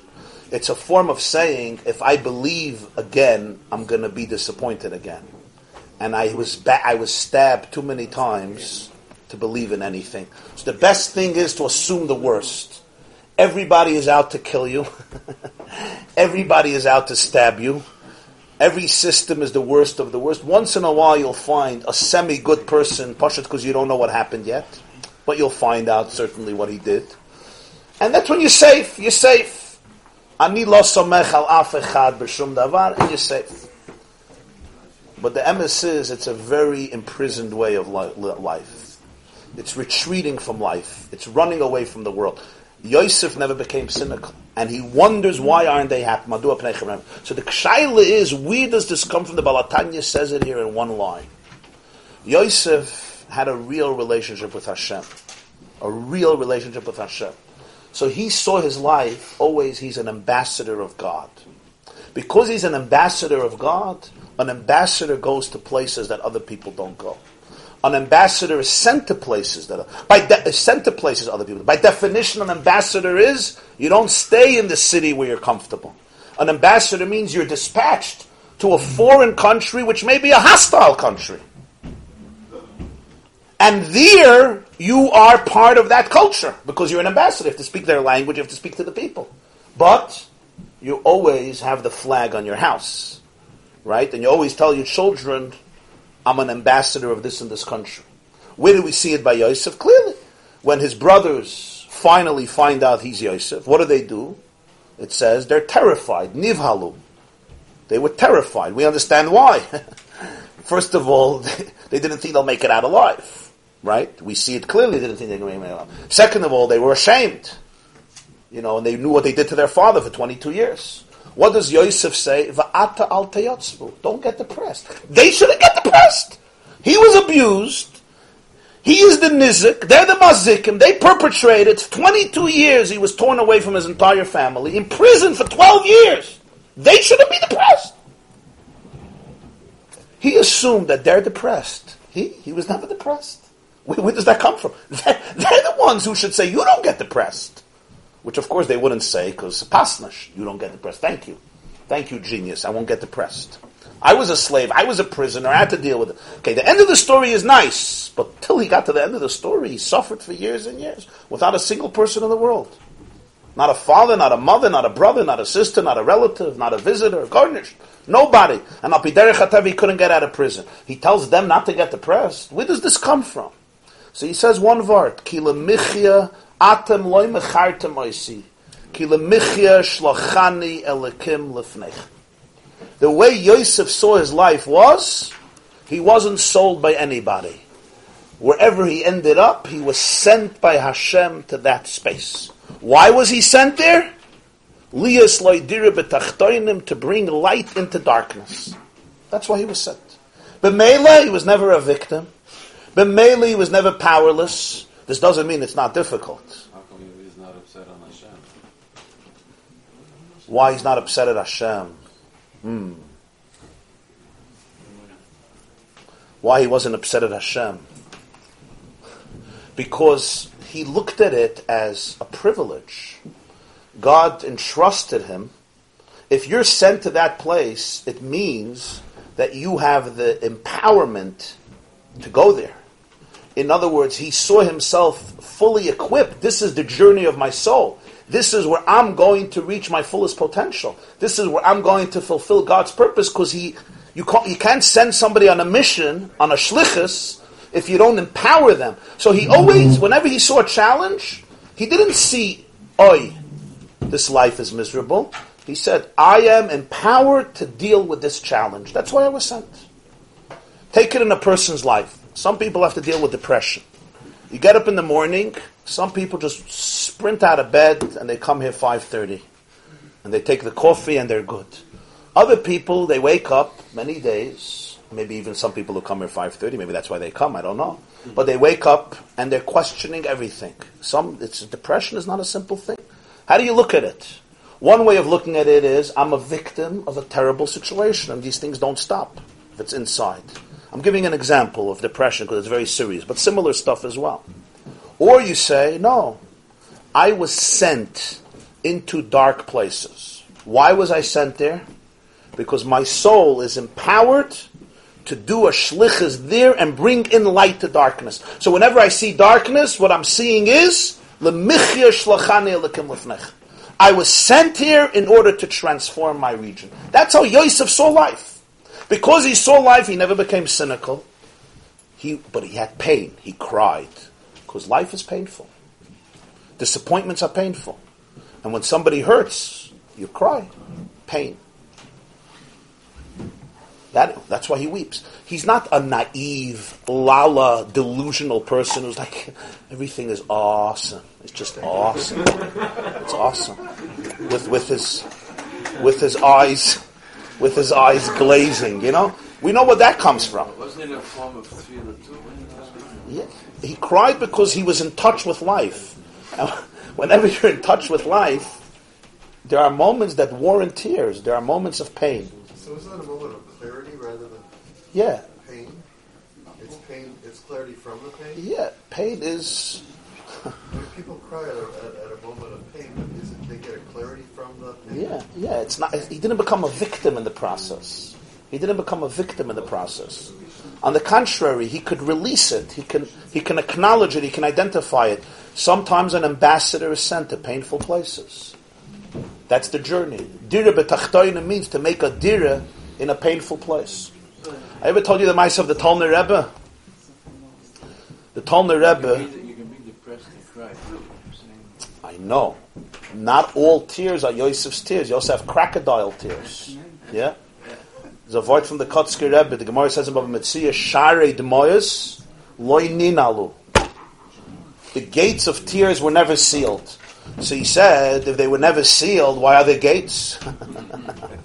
If the door never closes, why is there a door? Yeah, he said. Vasadar Mol, he said, Narish Shetredin. So then you need the Sharim. So then Narish Shetredin. Narish Shetredin is a different type of D'moyos. There's tears where you can actually do something about it, but you're busy crying. Stop crying and go do. Was weinst du? So the Lubavitcher Rebbe once said a very nice, very powerful word. It says when Yosef met Binyamin, so Yosef cried on his neck, and Binyamin cried on his neck. So it says Yosef cried for the Beis Hamikdash of Chelik of Binyamin. That's why it says Tzavarov, two Beis Hamikdash. And Binyamin cried on the Mishkan Shiloh of Yosef that would be destroyed. It said Tzavarov. He doesn't understand. Why didn't Binyamin also cry about his Beis Hamikdash and Yosef should cry about his Mishkan? He said, when it comes to your Beis Hamikdash, veinisht. Two epis. Your Beis Hamikdash, was veinst du? Build it. Was veinst du? It's your life. He says, but I can't build your life. I can empathize. I can cry. I can't build your life. I could be pained by what's happening and to try to help, but you can't build somebody else's life. You can cry with somebody about their life. He says, when you start crying about your life, it actually defeats the purpose, because sometimes when people cry, they feel good, and then they go to sleep. You know when you have a good A good cry. A good cry. It's cathartic. It's like a certain, and you feel like absolved, and now you're good. I don't have to do anything. So sometimes actually it defeats the purpose. But here we're talking about Yosef was never paralyzed. He did what he had to do. He was an ambitious young man. You can't take over a superpower if you're not ambitious. He was ambitious, but he was very in touch with himself. The Tolner Rebbe, he has very geschmacke Werte.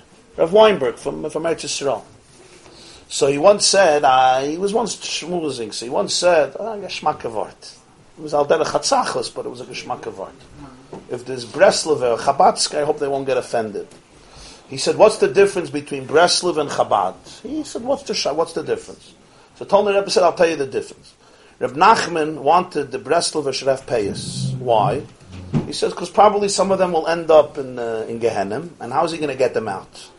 How's he going to get them out? If they have long payas, you can come in, the payas don't end up in Gehenna, the payas remain immune, so maybe he could schlep them out by the payas in this. So the Tolner Rebbe says, a Breslover chassid comes to heaven. So they ask him, no, you were a Breslover chassid Azev Medav, like Reb Nachman wanted. He says, halavai. Emunah, simcha, betachen, could have been better. Go to Gehenna. Okay, he goes to Gehenna. It gets hot like all the stories you learned in your childhood. What Gehenna looks like. It gets hotter and hotter. The barbecue goes up and up and up and up, and God is smiling. Finally, my revenge for all the days that you came late to shul and everything else. And Baruch Hashem, it's now my time to get back. And it's higher and higher and higher and higher. It's now 20,000 degrees. And at this point, God is mamish shept nachas ruach from everything that's happening, and Breslover Chassid starts hurting. It's a brand. So he starts screaming. You ever heard a Breslover at 3 o'clock in the morning doing his boidedus and svas? You ever heard it? Tate Rebbe. Reb Nachman hears Ayit Shreit. He comes running. Hast payas? Yeah, chaps him on by his payas, schleps him out of Gehenna. Perfect. Tolner Rebbe says, a Lubavitcher chassid also comes to heaven. So, yeah, Chabadsky, he says, yeah. He says, you learned Torah like the Alter Rebbe wanted you should learn? He says, not really. You daven like he wanted you should daven? Not really. You were connected to the Rebbe, you should be connected? He says, not really. No, spreading Yiddishkeit you did? He says, Shvacha Maises. He says, go to hell. Okay. So he goes to Gehenna. That's a word in the dictionary. So he goes to Gehenna, and again, Sahiptam Brennan. We're not going to describe all the fires because in Chabad they don't grow up with all these fires. But sure, they have the Gehenna, and it gets hotter and hotter and hotter and hotter. So he starts screaming. So Tolner Rebbe says, "Sahiptam Shayin Rebbe." So he says, "The Lubavitcher Rebbe hears a Yid screaming. You shouldn't go to him." So he goes. He goes to. And he says, Rebbe, get me out of here. He says, the Lubavitcher Rebbe goes over to him. The Tolner Rebbe says, the Rebbe takes out $1, gives him the $, and says, Hatzloche Rabbe in dein Schliches da. You should have a lot of Hatzloche in your mission right here. That's what the Tolner Rebbe said. The Vort is a profound Vort. The Vort is, the Mishnah says, Az ponim legehenim, Uboishes ponim leganeden. What does it mean? How they teach in yeshiva? If you're a chutzpinyak, you're a mechutzif, where do you go? Go to Gehenna. If you ask the principal, why are you an abusive person? You go to Gehenna. If you tell your father that the teacher is a reitzeyach because he embarrasses kids in public and sometimes kills them, you go to Gehenna. Uboishes ponim. If you're an embarrassed person, you come home with 2 red faces. You remember? You come home with 2 red faces and you walk like this and you're crushed, you go to Gan Eden. Yeah? A culture is created from this Mishnah. But Talmidei Abal Shem Tov used to teach Azoi. As ponim, somebody who has guts, legehenim. Such a person you could send to Gehenna. Boishes ponim, somebody who's mediocre, somebody who's timid, these people you have to keep in Gan Eden. If you send them out of their 4 amas, they'll melt away. To be able to go to Gehenna, you have to have asponim, you have to have confidence, you have to have chutzpah. You have to be able to define your environment, not let your environment define you. That was Yosef. Yosef could be sent because he was sent. He was sent. So you tell me I'm in Gehenim. He never said I'm in Gehenim. I'm on a shlichus. I'm on a shlichus to transform the situation. That's a whole different mahalach. For this, you have to have a deep relationship with God. This is where therapy meets spirituality, by definition. Because then, this piece, you can't get from a regular therapist. What is he going to tell you? He can help you figure out how bad your mother was. Okay, Baruch Hashem. So now you know what a mother you had. Baruch Hashem, geloib da Eibishter. For the rest of your life, you look at your mother and you understand. Or you think you understand. I mean, you'll probably figure out not everything he said was Kodesh Kadoshim. It's a little more complicated. Fine. You figured out your father, you figured out your spouse, you figured out your wife, you figured out your husband, you figured out whoever you figured out to. But then there's the other piece that's missing. And when that's missing, it becomes a serious issue. And that is when he's going to describe Lo Zochar Sar Hamashkim Es Yosef. The brilliance of the interpretation. We go now back to the beginning of the Maimer. He started off by Yehi Meketz Nosayim Yomim Ufarei Cholim. At the end of 2 years, Parei had a dream. But what was the pasuk before? The Sar Hamashkim forgot Yosef. So he said when you read the Torah, you have to read it because he forgot him. Yehi Meketz Nosayim Yomim. What's Pshat the Sar Hamashkim forgot Yosef? Who's the Sar Hamashkim? Sar Hamashkim in this Maimon is a hero. He is the man who takes the grapes, and the grapes represent every neshama, Geffen. And he squeezes the grapes, and he brings out the wine. Either the Yayin HaMesameach, or the Yayin HaMeshaker, and he puts it in a cup. On Parah. He's a hero. But he forgot Yosef. He forgot Yosef. He worked through everything. He got to his soul. He got to his depth, but he forgot Yosef. He forgot that he was sent by Hashem through everything. That's what happened. He forgot that piece. Forgot means he may have not known it. He may have not understood that you're not living in a vacuum. God conceived you in love. He knows your life story. We say in davening, Kihu Yada Yitzreinu. He knows our Yetzer. Don't think you're Yetzirah. You have a g'shayne Yetzirah, no problem, no question. Hast a geschmacke gedichte Yetzirah. You got to deal with stuff, but there's somebody who knows it. He created it. You weren't sent to Gehenim, or I mean Gehenim as a metaphor. You weren't sent into your life in a vacuum. You were conceived with a plan, and you weren't sold. You were sent. And whenever you send somebody somewhere, by definition, it means I'm not going to send a shliach to open up a chapter of my company in Indonesia without making sure he has the money, knows the language, and he has the gear, and he has the ability to do it. So when you're sent somewhere, you're evaluated first, and you make sure, the sender makes sure that you're empowered to fulfill your mission. If not, it's not a mission. That's what Yosef always understood. So wherever he was, he always knew one thing. The challenge may be real, but the empowerment is as real.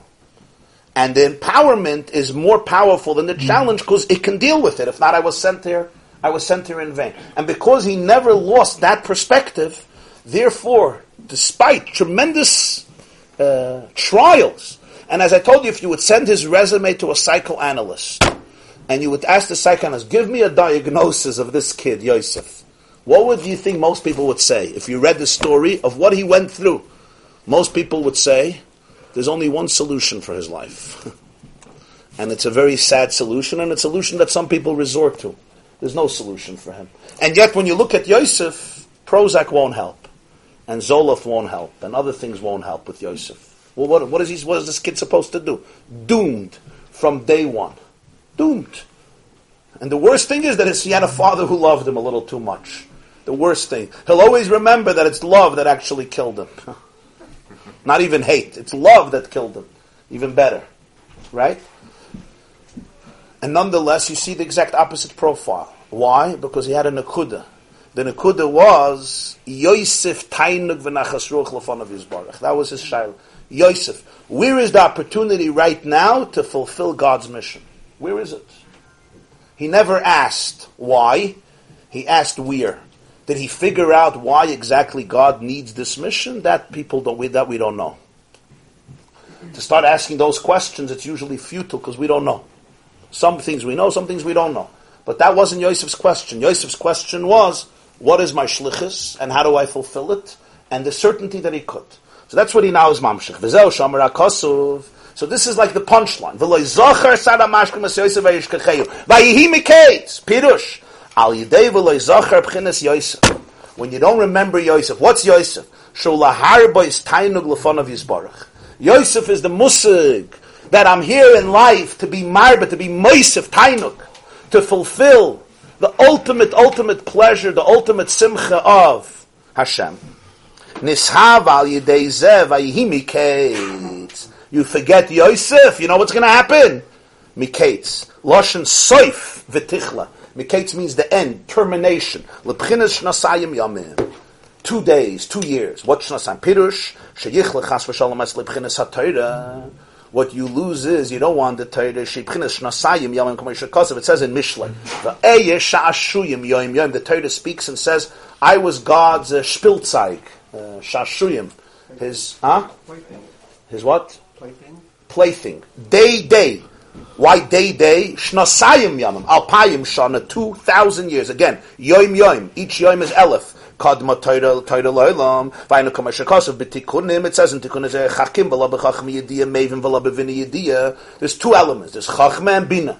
Hashem's chachma and bina is also chachma, but it's beyond ours. B'chinas chachma is Torah shebiksav. B'chinas bina is Torah shebal peh. So Torah is called shnasayim yamim. Because Torah is divided in Torah Shebiksav, which is Chachma, Torah which is Bina. The difference is Chachma is the seminal point of inspiration. Bina is the development of the idea. Torah Shebiksav is concise, cryptic. Torah Shebal Peh develops it.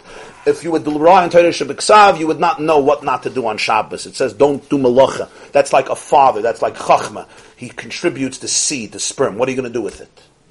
Microscopically, it has the child, but you can't do anything with it. The mother takes the seed, develops it into a full fetus. That's Torah Shebal Peh. Torah Shebal Peh is the mother, Bina, that develops the Chachma. So Torah Shnasayim Yomim, Chachma, Bina, Torah Shebiksav, Torah Shebal Peh, Ve'eyeh Shashuyim Yoim, Alpayim Shana Kadma Torah Lo. What happens when you forget Yosef? Shnasayim Yomim ends. What's Pshat? Ki machmas shekavanose b'shvil atzmai, einoi choyshish lignois ha'or b'kli. Listen to these words. V'dailoi b'izgalus ha'or levad b'tfilah. Because you only think about your spiritual and psychological perfection, you do not think about taking the oil and hiding it in a keli. All you want is inspiration that comes during davening. You want the high of Judaism. You will ultimately say goodbye to structure because you don't really have God. It's ultimately a form of spiritual narcissism. Spiritual narcissism defies structure. It hates structure. All it wants is a high. I want to feel good. Because I want to feel good, I don't want kalim. Kalim is the opposite of feeling good. Kalim is making it real, making it concrete, making it eternal. In order to make it eternal, you have to realize that the structure is going to fade. The light is going to fade. You have to have kalim. That's generally defined by Torah. Torah is very structured. Torah is very structured. As long as you want the oil itself, you just want the hisgalus by tefillah. So it's very geschmack. But because you don't have Yosef, so you don't think about God. God wants you dir b'tachtonim. Hashem wants you in this world. Hashem wants that you should live a life that's infused with inspiration. Hashem wants that the inspiration should continue. Hashem wants you should be wholesome, not only when you're having a high. He wants your whole life should be a wholesome life. For that, you have to take the oil and put it into structure. So structure actually, paradoxically, comes from a deeper relationship with Hashem. Again, you have structure that comes without light. People that their whole life is only about structure. There's nothing in the structure. We're not talking about that. That's the opposite extreme. That's a Yiddishkeit that's all about structure. Here he's talking about a Yiddishkeit that's about infinity. But if you want infinity to be real, you have to put it into Kalim. But to think about that, I have to think about Hashem, because the need for Kalim is a divine need. In order there should be a Dirya B'Tachtonim, because he wants that spirituality should be integrated into real life. For it to be integrated into real life, you're not always going to be flying high. It doesn't work that way. You have to have the structure of Torah. The structure of Torah allows you to translate infinite vision into concrete reality. But for that, I have to think about Yosef. When there's no Yosef, the Sarah Mashkim, who's a great man, he represents tefillah, koil, ma'ored hakavana. Remember, the mashkim is the koil, the kona, the foot, the windpipe. He forgets Yosef, b'meila v'hi mekates. The Torah is gone because Torah actually takes it into structure. into structure. It would basically be a romance without a marriage. What's romance without marriage? It's great. What does marriage do? I don't want to say it kills romance, even though it's often true. But basically what happens is you're suddenly sitting on each other's head. Now you have to make it work. And most of married life, we all know, is not about it's not about flying. It's about, you got to take out the garbage and pay tuition and argue about, how many guests are coming for Shabbos, etc. So whatever the situation is, you're dealing with a Maisa where everything becomes concrete and structured. In many ways, it frustrates passion.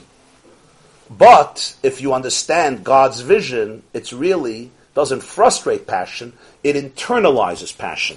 It concretizes. Did I make up a word now? It concretizes passion. It concretizes passion. Right? That's a very different word. Of course, as I said, it could be marriage without any passion. Just Kalim without oil. That's another tragedy. He's not even addressing that in this Maimer. When somebody's whole religion is just about structure. Here he's talking about somebody who gets to the infinite. They get to the soul. But they want to stay there. So Yosef says you got to bring it back into Kalim. What happens the next situation here? Now it gets even better. What happens next is Parei starts dreaming. No, it's not good. He says, Pirush, Sha'afilu P'chines is Galus P'chines Yayin Anal Sheyesh Lo Einon Amitin. Even the wine that he accessed is not true anymore. Kiyim derech dimyon v'cholim. It's all now a dream. Shegoydim histalkus ha'or. In other words, even the or leaves. V'lachein noifel lepchines midis. So now the person falls into the roller coaster of emotions, because even the wine has become a dream. Shahamidis hein yirgoshes benafshay. All he feels is his emotions. Sheva paras hatoivus. What's the dream? You have 6 fat cows coming out. Umiyad oilus acherein sheva paras acheres. And then 7 lean cows come out. Vatoichalna. They eat up the fat cows. V'loi noida kibo el kirbena. You look at the lean cows, you don't even see that they ever ate up the fat cows. Pirush. Shenistalik v'nis alam ha'or kol kach. The light of the fat cows, it disappeared so deeply. He never even imagines that he ever had an experience of God. He ever davened. That's how much the inspiration disappears. It completely disappears. That everything, he even doubts that there was ever inspiration. So in other words, the whole thing becomes one big dream. Why? Because there was Miketz Shnosayim Yamin. So therefore the key is, you got to the wine, you must have Yosef. Yosef says you got to go into Kalim. If it's not in Kalim, if it's not internalized, if it's not integrated, if it's not part of your daily normal routine, ultimately nothing remains. That's what Torah is. Torah Shabbat and Torah Shabbat are the structures of Yiddishkeit. When you learn Gemara, you learn Halach, it's all structure. And here is always the question. People have 2 versions of Judaism. You come to some places, they speak about spirituality. And then you come to other places, and they're learning Shulchan Aruch or Gemara. It's like a whole different reality. Which one is Judaism? And one often doesn't recognize the other. For some people, all of Judaism is figuring out the worms in the lettuce, figuring out the Shir Hadas according to the Chazon Ish versus Reb Chaim Noah.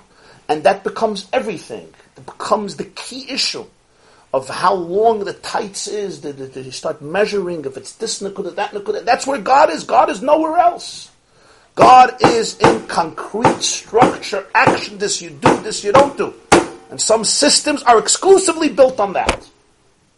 And then you have some pockets, and today it's a little popular, right? Where everything is love, love, love, love, love. Vus halacha, vu halacha, ven halacha. Somebody says he went into a cafe somewhere in Arizona, so there's a man sitting there and eating, and he sees he has tattooed on his arm, Yud Kei Vav Kei. So tattooed on his arm, he has Shema Mefarish. Shema Mefarish. So verstehst doch, vu halacha, was halacha, ven halacha. Everything is love, everything is energy. And the question is, are the 2 Judaisms, are the 2 elements the same? Is it compatible? So here he teaches. There's Yayin HaMesameach, there's Yayin HaMeshaker. And then there's the Kalim. And the Kalim comes because you have Yosef. When you have Yosef, You're asking what God needs. What God needs, not what feels good. If it's what feels good, Kalim don't feel good always. Kalim defy often what feels good, because Kalim challenge you to limit the light, to put it into Kalim.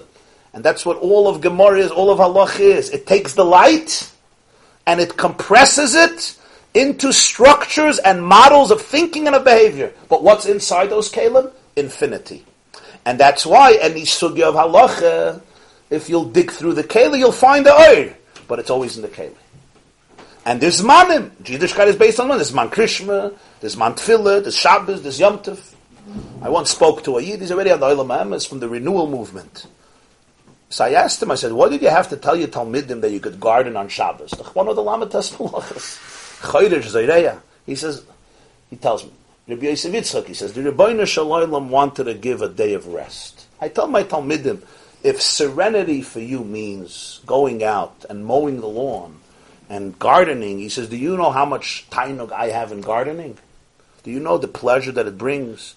So you go garden, that is how you connect to God. That is how you connect to a day of rest. Verstehst? So he decided what menucha is, and he interprets it that way. But there's Lamates Malachas of Shabbos, those are Kalim. They're Kalim. And then you open up a Shulchan Aruch, and every Malacha has Protim and Protim, and Bamed Vodim Amurim, and Einem Miskaven, and Psikration. If you do it this way, do it that way, Kalach Hayat. And God is busy with this? God is busy with this. One said from the Rebbe, he said, a Jew, he was speaking Purim, so he said, a Yid thinks, I ate meat 5 hours and 59 minutes ago. I want to eat a shtickle milchik chocolate. So you're going to tell me that Hashem, b'chvoide b'atzma, is looking at a stopwatch and saying, so noch geblieben 60 sekundes, bis mag essen milk. And if he eats milk before, oy vavoy. He says, isn't that insulting to the intelligence of a human being? Never mind to the intelligence of a God, that a human being, Lagabe God, is far, infinitely smaller than a marble, Lagabe the entire universe, never mind planet Earth. The relationship between a marble and the universe is bigger, larger than God, man and God. That's what God is busy with. He was explaining how Amalek introduces his ideas. It's a psashtikal pella. That's where Kalim are frustrated, their Kalim are structured. But Hitain is here, without that, the oil won't remain. You're going to get rid of Shnasayim Yomim, suddenly, Paroi, your big Yili Alakos, it's going to be one big Chalam, a dream. Nothing, like you see it in a marriage. The romance is flying above and high. As a person once told me, Taras HaMishpacha is not for me. I said, why not? He said, because I'm too much in love. You hear? Taras HaMishpacha is not for him because he's too much. He said, it's good for you guys because you don't know what love is. So immediately you could separate. But me, I'm in love, and therefore it's not an issue, right? Or as I once had a chavis, so when he was engaged, he was whatever doing it. But what I asked him, what's pshat? So he said, when you really love people, there's no limitations. Right? It sounds very geschmack. The only problem is that 4 years later, he found somebody more interesting. And that was the end of his marriage. So what happened? Habatalia! There was no Yosef. There was no Yosef. It's not just about you feel good. You're serving God. You're on a mission. Of course you should feel good, but that's also part of God's will. B'meila, there's respect for boundaries. There's respect for structure. Structure allows it to remain real in 20 years from now, because your moods are going to change. You think your moods are not going to change. People get bored of things. You're not going to get bored? Of course you're going to get bored. So if it's all emotion, it feels good. Tomorrow it doesn't feel good. Gay Pfeifen, Lech Lazazel. Other things make me feel good. If you understand that there's something that transcends your own story, your own emotion, and you can internalize that, then the structures are conducive for that eternity. But if not, you have Farei Cholim. The whole thing becomes a dream, and what happens? All the fat cows, the good years, the geschmacka years, Loi noida, you don't even remember that it exists. You ask a person, they come to marital therapy, they say, did you ever have a good marriage? What? Good marriage? The guy was a jerk from day one. He was an abuser. You were crazy about it. Look at the pictures. Look at the pictures. Loi noida. Loi noida. What happened to the Sheva Paras HaToivos? It became a chol. It becomes so remote that you become disgusted with your inspiration. You become disgusted. You can't even believe that you ever had it. So now the last lines. Yosef. What's Yosef? He understands the kavan is to give nachas to Hashem. He wants a home in this world. In other words, he wants a home in the real world. Doesn't want you in heaven. And earth is a place of darkness. When you're dealing with darkness, that's where you make a dira b'tachtoinim. In a place where you're not inspired. For that, you have to bring it in. You have to bring it into Kalim. The mile of Kalim is that they're steady. They contain the light. They don't let it go, but they contain it. So when a person has that,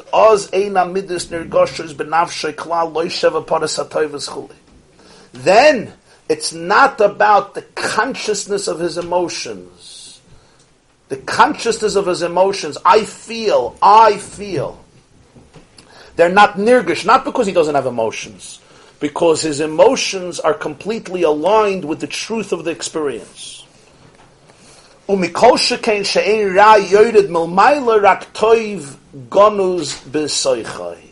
Sheken, when he has the Yosef approach, he doesn't see his life as Ra. He understands that in everything there's purpose, in everything there is Toiv. Mashenkin in the world of Paroi, after Miketz Shnasayim Yomim, Paroi Cholim, there's Sheva Paras, and then there's other Paras, and they destroy these Paras. Mashenkin in the Bechina of Yosef, the Midas don't become consciously self-contained and detached from the truth. The Midas are here to serve Hashem, and B'meila, even the Sheva Paras HaToivus are not independent from God's mission. You don't fly high with them independent, and therefore the person can also withstand the challenge when he sees Ra, because he knows that there's Toiv Gadol beside. This class is brought to you by theyeshiva.net. Please help us continue the classes. Make even a small contribution at www.theyeshiva.net/donate.